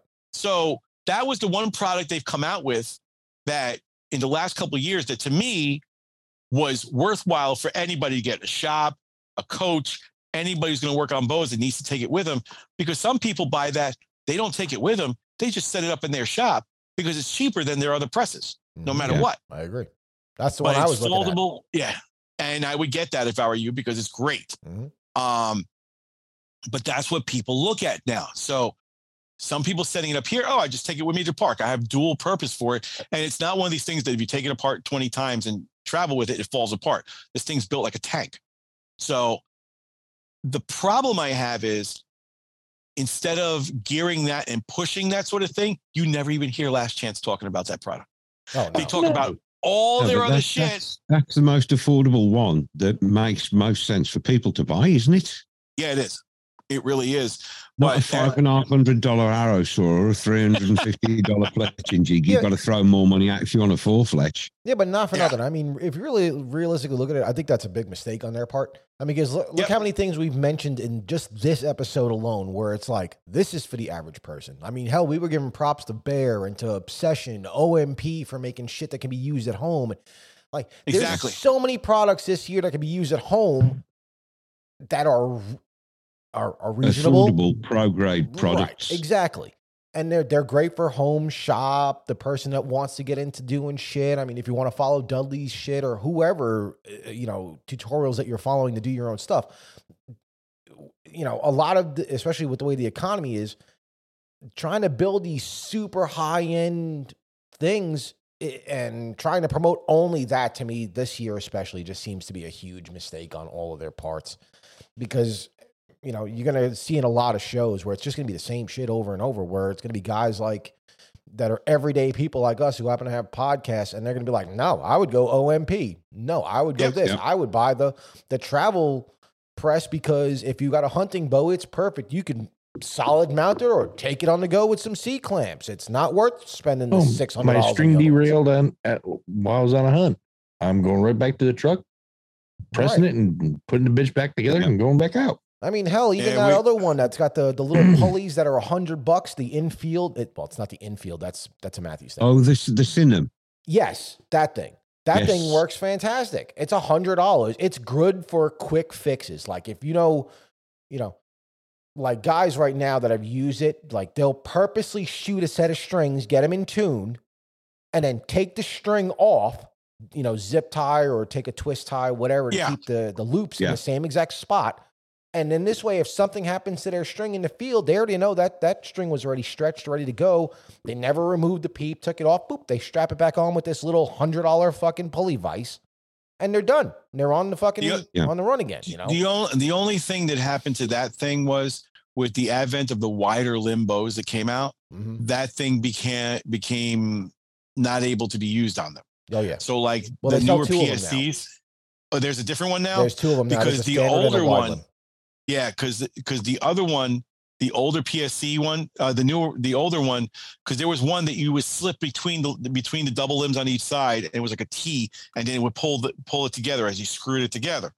Yep. Well, when they came out with the wider limbs, it wouldn't make it all the way. It's supposed to fit across the limb. Right. Gets all the way to the other side. It was in the middle of the limbs, and what would happen was it starts to turn the limbs inside out and break limbs like that. But if they came out with a newer one, which shouldn't be too hard to do, just make the fucking T's wider, then that would fix that problem. But when you buy something like that, you just have to make sure you get the right one, because if you get the wrong one and try to do that bullshit, then you're going to have some problems. Exactly. But yeah, keeping a little pack of cables that can do that with a wrench is great.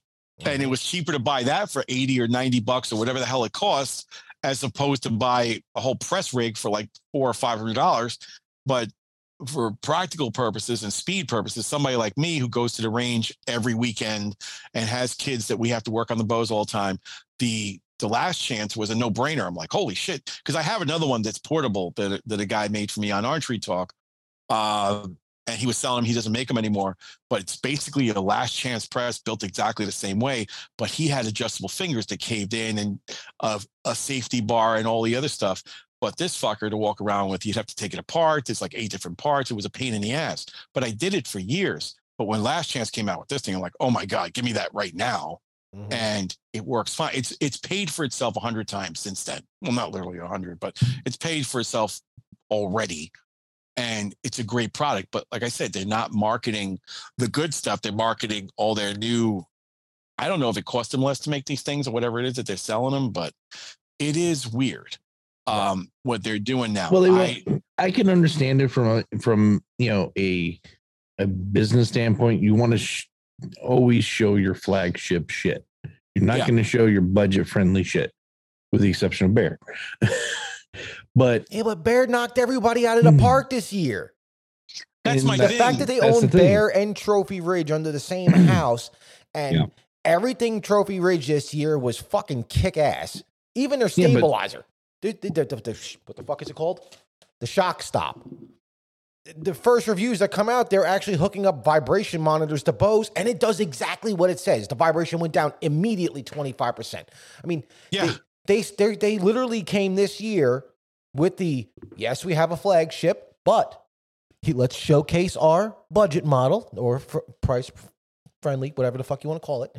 They made sure everyone saw that. They made sure everyone saw all the new sights and all of that shit. Oh, wait, here's the conversion kit in case you want to use your own scope. And like, it's I don't know. It's just fucking, it's unreal. It makes sense to play to the market though, where people are in financial difficulty, doesn't it? Well, that's how Bear is doing so well. We're going to. Yeah, that's the reason why they're going to be doing well. Mm-hmm. Now, because they're coming out there and going, hey, average Joe, this is for you. Right. Here's one thing that you're non-average Joe. This is for you. Yeah, but I think Bear played the economy. They see what's going on. They actually, smartest thing. They're in Florida. They're in the fucking freedom's capital of the fucking country right now. So, they see what's going on because, I mean, let's face it, not Jacksonville, Gainesville area, whatever. It's Gainesville that they're in. They're like at that hub central where who's moving here, who's going there, who's doing this and whatever. They're at that spot where they saw what the rest of the country is going through, and they played the fucking market. And they played it really, really fucking good. They really did. They played it, in my opinion, better than everybody in the fucking archery industry right now, besides OMP. But I'm serious. But when it comes to accessories, Bear's got Trophy Ridge, so they got sights and they got stabs and they got arrow rest. Granted, they didn't show jack shit for arrow rest this year. The last couple of Trophy Ridge arrow rests kind of went wayward and failed horribly, in my opinion. And I tried them all. But their stab did exactly what they said it was going to do. Their digital is a phenomenal sight. I know a bunch of people down here that have them now that they added the functionality of being able to swap your fucking scope out with whatever you want to do. I mean, they played the market. And the fact better that you than can everybody. have it, you can have different settings for different arrow types. Yes, at a reasonable price. It had multiple profiles on it for a $300 sight. And now if you want to, you can trick that bitch out and put an UltraView 3-pin on it or an HHA scope or whatever you want to go with. I mean, they played the market better than fucking everybody this year. See, I really want to see Brandon McDonald review that Trophy Ridge Digital React. Because do you remember when he did all the high-end sites? Yes. And everything he cussed was sight tape, sight tape, sight tape. Mm-hmm. We need something better than sight tapes. Why has nobody invented a site that you don't need sight tapes on? Right. Trophy Ridge dropped this thing and he completely fucking ignores it. Yeah, I agree. No, there's no way to disagree with that. I think a lot of the people stay away from the Brandon McDonald thing for only one reason. His videos are entertaining. His videos are okay. But he kind of comes off as a little arrogant the way he does it because he's this rancher who's living out there buying all this shit and all that. Oh God, yeah. Well, he's a lot of people. A lot of people don't like the way he comes off. And he just made a video like a day or two ago where he said, "Hey, I know you saw me on YouTube. Somebody drove up in his driveway. He's like, please don't drive to my house if you know where I live." Yeah, somebody figured out where he lived, didn't they? And rocked up to say, "Hello, we watch you on YouTube." Bound to happen. Yeah, bound to happen. So some people don't like, the way he comes off with some of the things. I do think that he's very honest in the way he reviews stuff, which is good. I think the most level-headed reviewer out there that more people are paying attention to these days.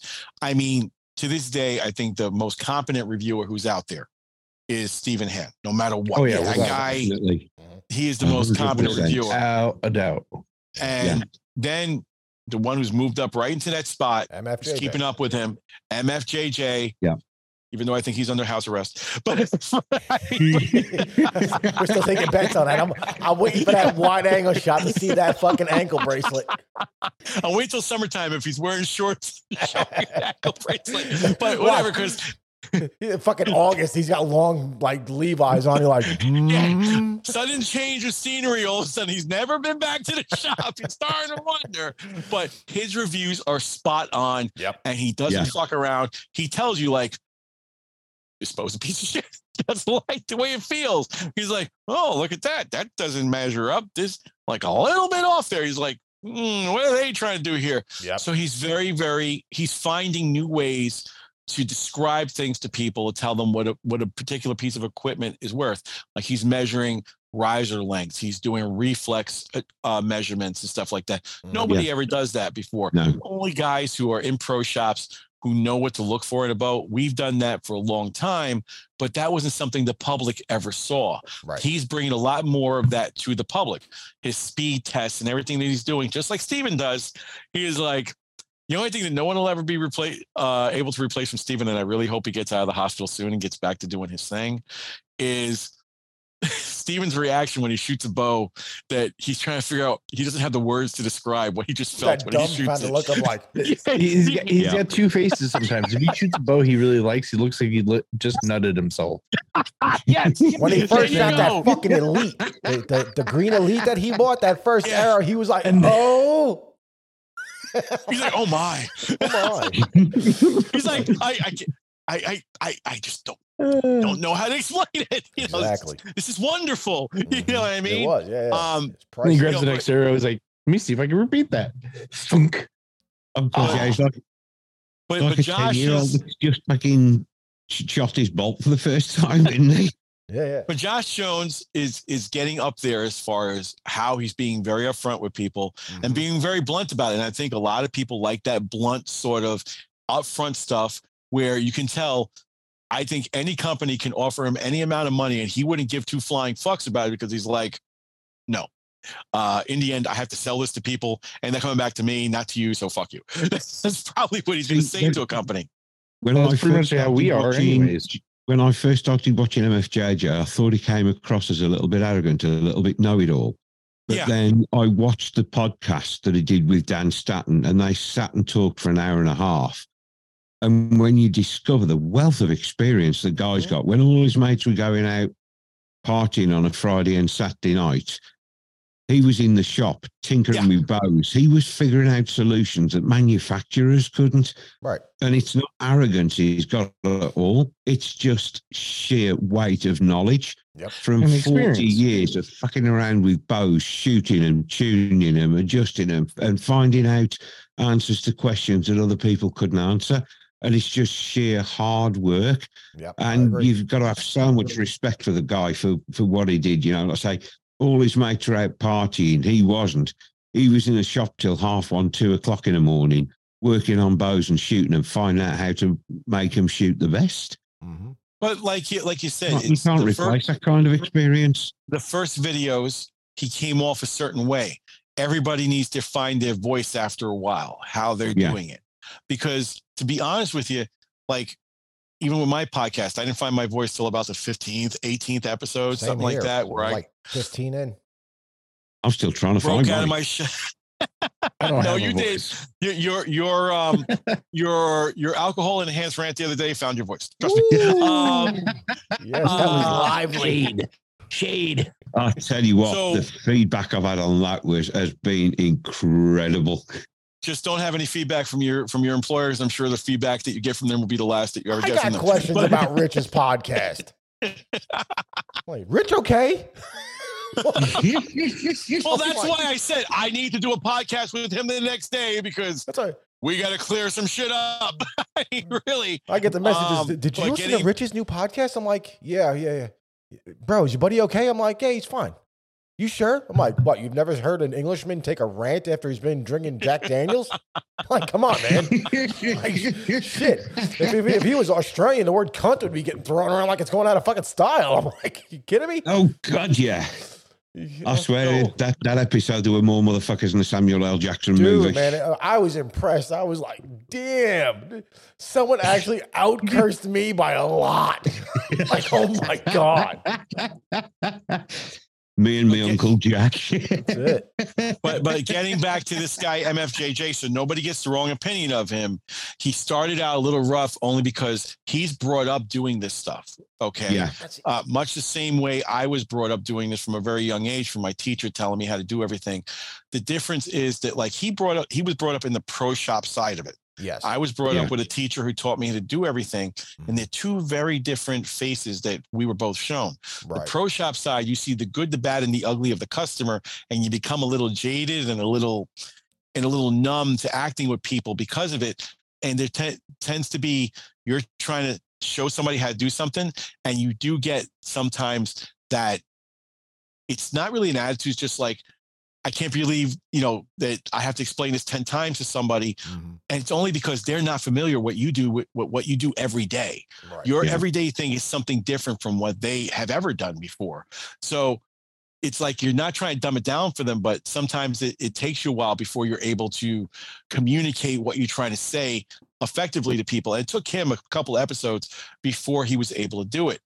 With me, since I was used to dealing with regular people, not shop people and stuff like that, if I ever were to talk to somebody like that, I would have caught one in the back of the head from my teacher. Yeah. So I didn't. See, that was the thing. When I first seen his videos and stuff, I don't know. Maybe it's just from being from the Northeast. I didn't get the arrogant vibe. I immediately got this guy knows what the fuck he's talking about, because you couldn't blink as fast as he got the damn answer out. Yeah. So to me, it was like, but I think his approach to explaining it, in that part, he was a bit rough in the beginning, and now he's got the presentation. It's communication. Down. Yeah. He's got the presentation down of how to explain it. It takes practice. But before it was like, here's the answer. It was like fucking immediate. It was like, this guy's on point. I'm like, this guy, he could run a shop in fucking New York and hang, Oh, God, yeah. I watched that podcast he did with Dan Statton. It was about an hour and a half long. Yeah. And it gave such an insight to him. And he's one of my go-to YouTube channels now. I've got so much respect for the guy, and I love what he does. Yep. Yeah, I agree. I totally agree. I pretty much watch every one of his videos that comes out now. Yeah. Something comes out, and I'm watching it as soon as it lands. I think it's just a certain way that people learn how to communicate. When I teach and when I do my podcast, I try to keep it as simple as possible and be like, this is how you do it, because the average person can understand it. It takes a little bit to be able to do that. But once you're there, as long as you can keep it going and not make it too dumbed down and just make it so the average person can understand, everybody will understand you, and everyone will be a lot happier with you than they will be when they go out to a shop and the guy's like talking down to them like, what do you mean you don't understand what arrow paradox is? Like, I don't have to explain this shit to you. I'm just telling you this is what paradox is. Unfortunately, most guys in shops don't even fucking know what paradox means. So it's like a different breed of people in shops these days. The really good shops do know about it.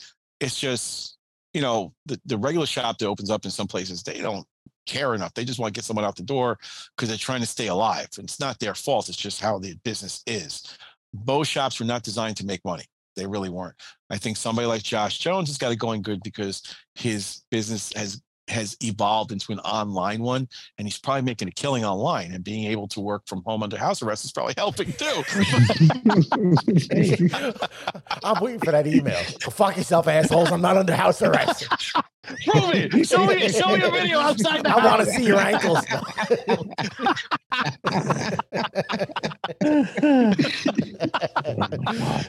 Seriously, I maybe like the new dick pic. You can see a photo of an ankle. Oh shit! Jesus Christ! Oh my God! When did I get started here? I'm so good. Nothing I do is monetized.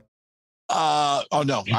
I could have monetized my podcast a long time ago, and they even, Anchor calls me and they're like, "Do you want to monetize the podcast?" I'm like, No fucking way. I get them all the time. I get them all the time now. I get sponsorship fucking things. I get, do you want to monetize this and that? And I'm like, no. Well, you're doing enough downloads on every episode. You obviously haven't listened to the shit that comes out of I was going to say they haven't sat and listened, have they? No, not at all. Yeah, because as soon as, go ahead and monetize me, because you're not going to. Like, no, it's not. But it's fine. I mean, I don't do this to be a pro. I do this to have a good time and give people. So, everyone knows why I do mine, and it has to do with the kids and stuff like that. Yeah. But I get, to this day, I get 2-3 emails a month. Would you like to try this product on us and just give us a positive review? Where they actually fucking say it in the email. No, I've gotten those. Give us a positive review. I'm like. So I wrote back like, what if I don't like it? Well, then we're not interested in having you review it. So already you're telling me I have no option other than to give you a positive review. So fuck off. I don't fucking think so. I've gotten several of those. A majority of them are from overseas and stuff like that. And it's been, well, we'll send you this product as long as we get a good review. Well, what if your product's shit? Well, in my case, 2 of the ones I got in the last 6 months are from very big, well-known companies here. And their marketing team literally said it that way. We're not interested in poor reviews, and poor reviews will not be accepted nor tolerated. And will, in one, they sent me over a sample contract for it in the package. Oh my God, they send you a TOS? Holy shit. Yeah. And they sent me all that before they sent me any product. And they said, here's our TOS. Here's this. And in the writing, it actually said that if I publish a negative review for their product, that I would then be in default and responsible for the retail price of the products they sent me. All right. For anyone who's also listening, TOS is terms of services or a commitment sheet, basically. So in case you're wondering what that was. So what it's saying is either give it a positive review or pay for the shit. I'm like, are you out of your mind? Like, can I just send it back if I don't give it a positive? No. If we send it to you, you give us a negative review, you will be charged for the product. I'm like, fuck you. I don't think so. No. And both the companies had like carbon copy TOSs that were sent in the packages. So I'm like, you can guarantee they're using the same digital marketing agency, aren't they? Oh my God. Dude, I mean, it is. It's crazy. Not for nothing. I would love the company to send a product to any of us and go, I don't care if you like it, don't like it, love it, whatever. Give me a positive review, and it is what it is. This is yours for basically free to test and do whatever you want. I would then turn around and go, yeah, this is a piece of shit, but they know it might be a piece of shit. Like I even said it to people. I'm like, if you want to send me a product and I don't like it and I find a defect in it, whatever, I will gladly try it out and then send you the feedback, not release a review for it. And then you can fix it, whatever. And I'll even pay to ship the fucking product back to you. And I've gotten a reply of no. If we send you it, we demand a positive review. And I'm sorry, that shit's not going to happen. So you've seen the same wording I've seen. Oh, yeah. It's exactly what they say. Yeah. Most of them weren't, up until this year, they were never bold enough to send a TOS in the fucking email package they sent to me. But now they do. Yeah. And I would like, if any of you people ever said anything to me, I still have a copy of that TOS that I will throw out there on the internet for people to fucking read about what you're saying to people, because it is completely fucking bullshit. It is. And other companies are, here's this. We want a positive review or say nothing. That's it. I'm like, really?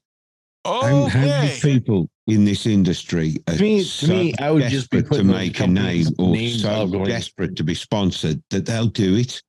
There are people who will do this, and I know for a fact that there were people who did that with that site that we mentioned before. Yes, because it was just too much of it going around and too much. Oh, this is the greatest thing since cheese, including some very popular people.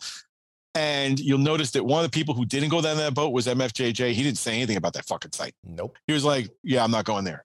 But everybody else did. They're like, oh, it's wonderful. It's a great. The minute I saw the angled fucking slide bar, I'm like, you're out of your fucking mind.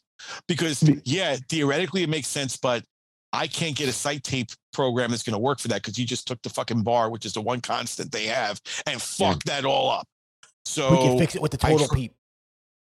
Oh my God. I had to. I'm sorry. Fucking total peep. I had to. I'm still intrigued about how the taper is. I really want to. I got to buy one just to try it. That's really, really disturbing me. Oh, by the way, did you know that OMP makes bows too? Yes. And they make bow kits, recurves, ILF bows. It's mainly recurves. Yes. Yeah, they're everywhere now. The total peep concept, engineered, developed, and tested by expert archers and bow hunters. I'd like to know one of them who did test it because there's nobody that I know. Light blocking, anti-rotation misses design. It prevents impact change. It prevents impact. I know how they do it already, and it's stupid, but it allows up to 40 degrees of peep rotation. Do you know why that is? Well, it's 20 degrees in each direction from zero. Yeah, 20 degrees in each direction from zero, right? Because they're building it like a funnel. Right. That's what I'm saying. There's a taper inside it. It's a double taper. Each end's wider and it tapers down into the middle. Yeah, which is, even if you turned it, you still haven't turned to the point where the funnel itself turns. So you've got 20 degrees of movement, which I'd still have to see that actually work, but I can understand how they could try to propose something like that working. But looking at their site, I'm like, yeah, why don't I believe this? But okay. Yeah, I'm looking at it right now as 20 degrees of rotation with a baffle on the other side. Okay. I can see it, but I can't see it. I still don't get it because I've seen some strings turn so much. You're not going to tell me they're not going to be affected by it. But oh yeah, I just want to try one for the hell of it because I want to see if this claim is true. And I know for a fact the string does like to walk slightly. So yeah, but that's don't get me wrong. That string already probably has 600-700 shots on it, and I haven't had time to tape. I still have to get the EVL new string, so I haven't had any time to do anything. So I, normally I would just bring it back down to Jeremy, let them retweak it, adjust everything because the whole I got to get the strings settled, and I just haven't been back. So, and I still need strings on the other bow. That's funny because it turns out that their main business is not peeps. Their main business appears to be hunting guiding. Mm-hmm. They're selling hunts and stuff like that, and they're a guide company that happens to sell peeps. That's how they're staying in business and all that. And if the peeps make the money, more power to them. You know what I mean? It's all about the side hustle. It's all about the side hustle. Unfortunately, these days, one thing doesn't keep you going. But if Total Peeps listening to this, there's 4 of us on this podcast. Send us 4 fucking peeps and let us try it. Yeah, do you dare? I will definitely. Do you dare to send that to us to let us try it? I'll pay the shipping to the UK. Honesty. I bet they do.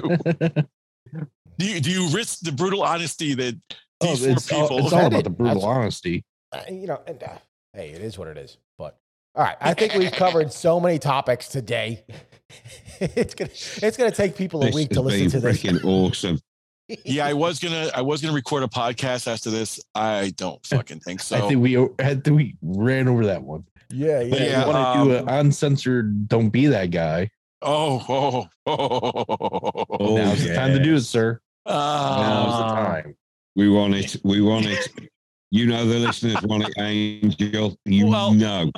Let me look at it like this. Of all the things we've discussed today, we got the topic. Yeah. What Don't is be the asshole company that that does what?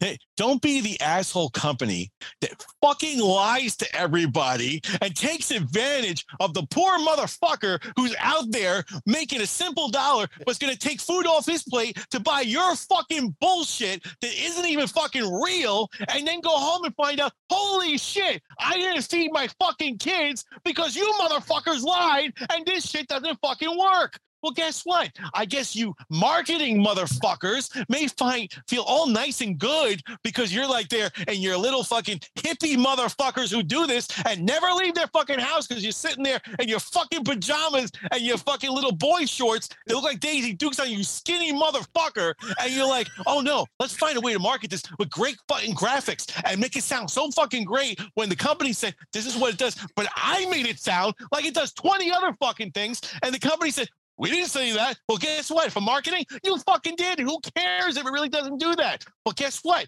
I'm John Q. Public, who just bought your motherfucker, and now it's getting hammered up the ass because I can't pay for my food on the table for my kids to fucking eat. Well, guess what, homie? You know what may happen in this day and age? I may go find your little hippie ass, and I'd be like, guess what? I bought your shit. My kids didn't eat. You know what's going to happen now? I'm going to fucking do something to you. But, we don't do uncivilized things like that. So we're just going to try to calm down. We're going to be normal fucking human beings, even though you and your hippie fucking, oh my God, sit at home Chad ass never fucking does anything nice for the common people. All we're going to say, instead of beating your ass to a pulp, which you probably deserve for lying as much as you do, you motherfucker, all we're going to do, we're going to sit here and say, guess what? What comes around goes around. Go fuck yourself, because I'm sure one of these days we'll be crossing the street and someone's fucking brakes will fail and run your ass over and guarantee this shit never fucking happens again. There, I said it. You happy? There we go. Jesus Christ. Now Angel needs blood pressure medication. Well, the greatest don't be that guy yet. Yes. No, I've had a couple other ones that I can really pack away. But no, before when I went on mute, I have a little pill pack that keeps all my pills that I have to take. I take pills 3 times a day.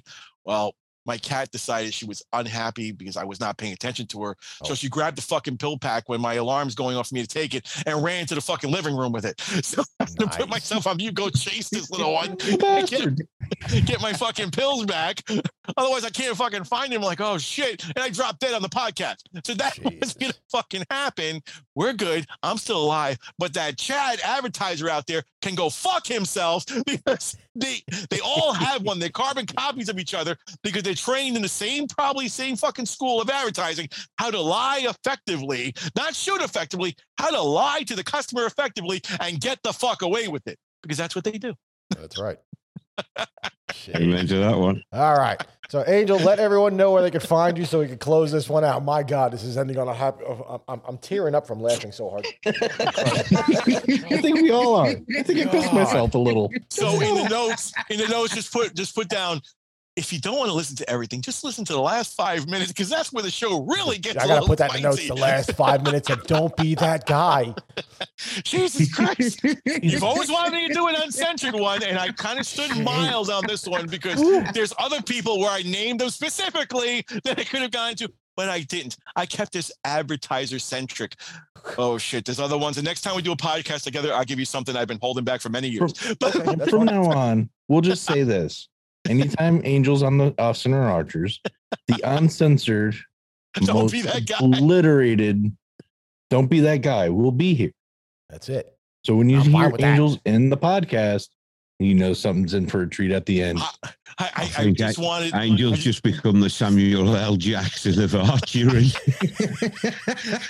I just wanted to be Black Sheep rule. So these fucking these archery company executives are listening to your show, and they have someone specifically appointed. Listen to the show this week, see what the fuck they talked about, and then when they give a review to the executive, like, oh yeah, no, was there don't be that guy referring to us? That has already happened. We actually doing that this week. Was he talking about us? Oh no, that's happened before.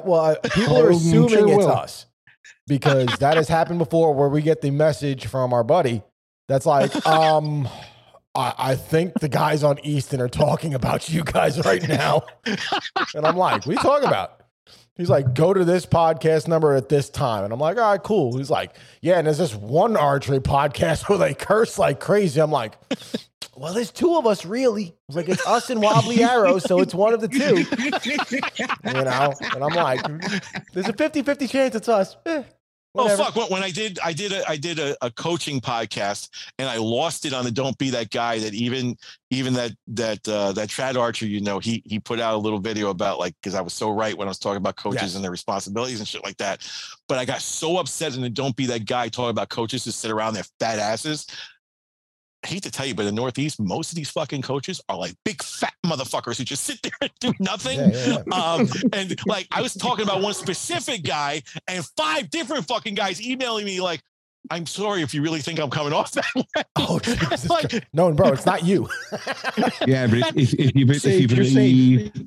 you believe archery hooligans, the only reason they're sitting down when they're coaching kids is they can't stand up because of the blown. There you go. That's it. But getting back to our exit strategy here, yes. So you can find and contact me on highpowerarchery.com.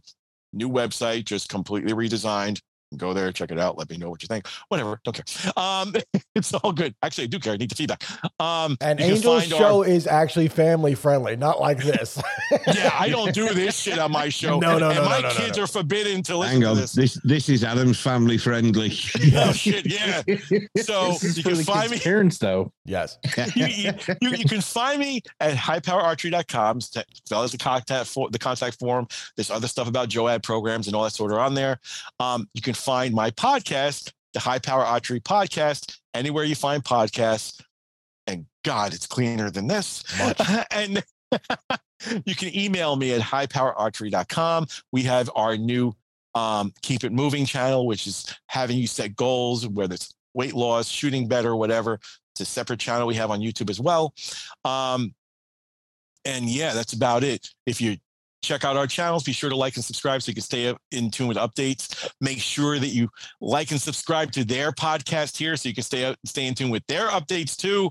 Because if you're just interested in learning how to cuss more effectively, Anthony and the rest of us will be glad to fucking teach you about that. We specialize. Because we both originate from New York. So Yes, if anybody knows how to tell someone to go fuck themselves, we're the ones who know to fucking do that. We know how to do it the PC way and the non-PC way. I'm blaming you guys for being a bad influence on me. Oh, Jesus Christ, really? All right, Rich, let everybody know where they can find you, Rich. Right, Archery Geek Outdoors. You can reach me on email, archerygeekoutdoors@gmail.com. I've just started a Facebook page for the podcast, so get over there and give it a like. Go on, shameless bit of self-aware in there. Yep. Same as Angel. You can find the Archery Geek Outdoors podcast on all the podcast hosting platforms. Sometimes I'm clean, sometimes I'm Jack Daniels influenced. There's nothing wrong with Uncle Jack. No. Or Jose. That's it. He's a good guy too. You know what? I've never had a proper session on tequila. Oh, Jesus Christ. I dread to think what I'd be like on tequila. Yeah, exactly. I've done the odd Just remember me when you say challenge accepted. Oh. It's a Jose episode. It just occurred. What just occurred to me is we should probably do one of these where we're recording it with the four of us on here, but do it on a Facebook Live at the same fucking time. Dude, we would get banned immediately. Not necessarily. Or do a YouTube Live, because you can talk all you want and get demonetized. You're not going to get monetized anyway. That is true. Yeah, that is true. So we can record this for Can you go live Live on Twitter? That means you have to actually have your picture in the window. Oh, I will. Trust me, I will. And I'll be in costume. Trust me. Nice. So, yeah, I think we can probably do it on a YouTube Live. I had this awesome beard. The audience is much longer. Oh, Jesus Christ. You know, if I knew where it was, I've got the perfect hat to go with that beard. It's a woolly Viking hat with woolly horns on the side. There you go. That's it. All right, folks, let's get the hell out of here. I'm Anthony of the Off Center Archers. I'm Dougie. And you can reach us on Instagram. Everything is under Off Center Archers, offcenterarchers@gmail.com. If you want to throw jokes or send us a message, whatever. People have been reaching out to me on Facebook and Instagram and stuff. If you got something particularly for Doug, send it to me. I can always forward it over to Doug, because I'm the one that controls our social media kind of. Doug sends me photos and I upload shit and videos on our TikToks and all of that bullshit. So everybody have fun. Hopefully you enjoyed this episode of 4 dudes who just like to have fun talking shit. And while we're not under house arrest. So everybody ankle monitors. Get out there, have fun, go shoot, enjoy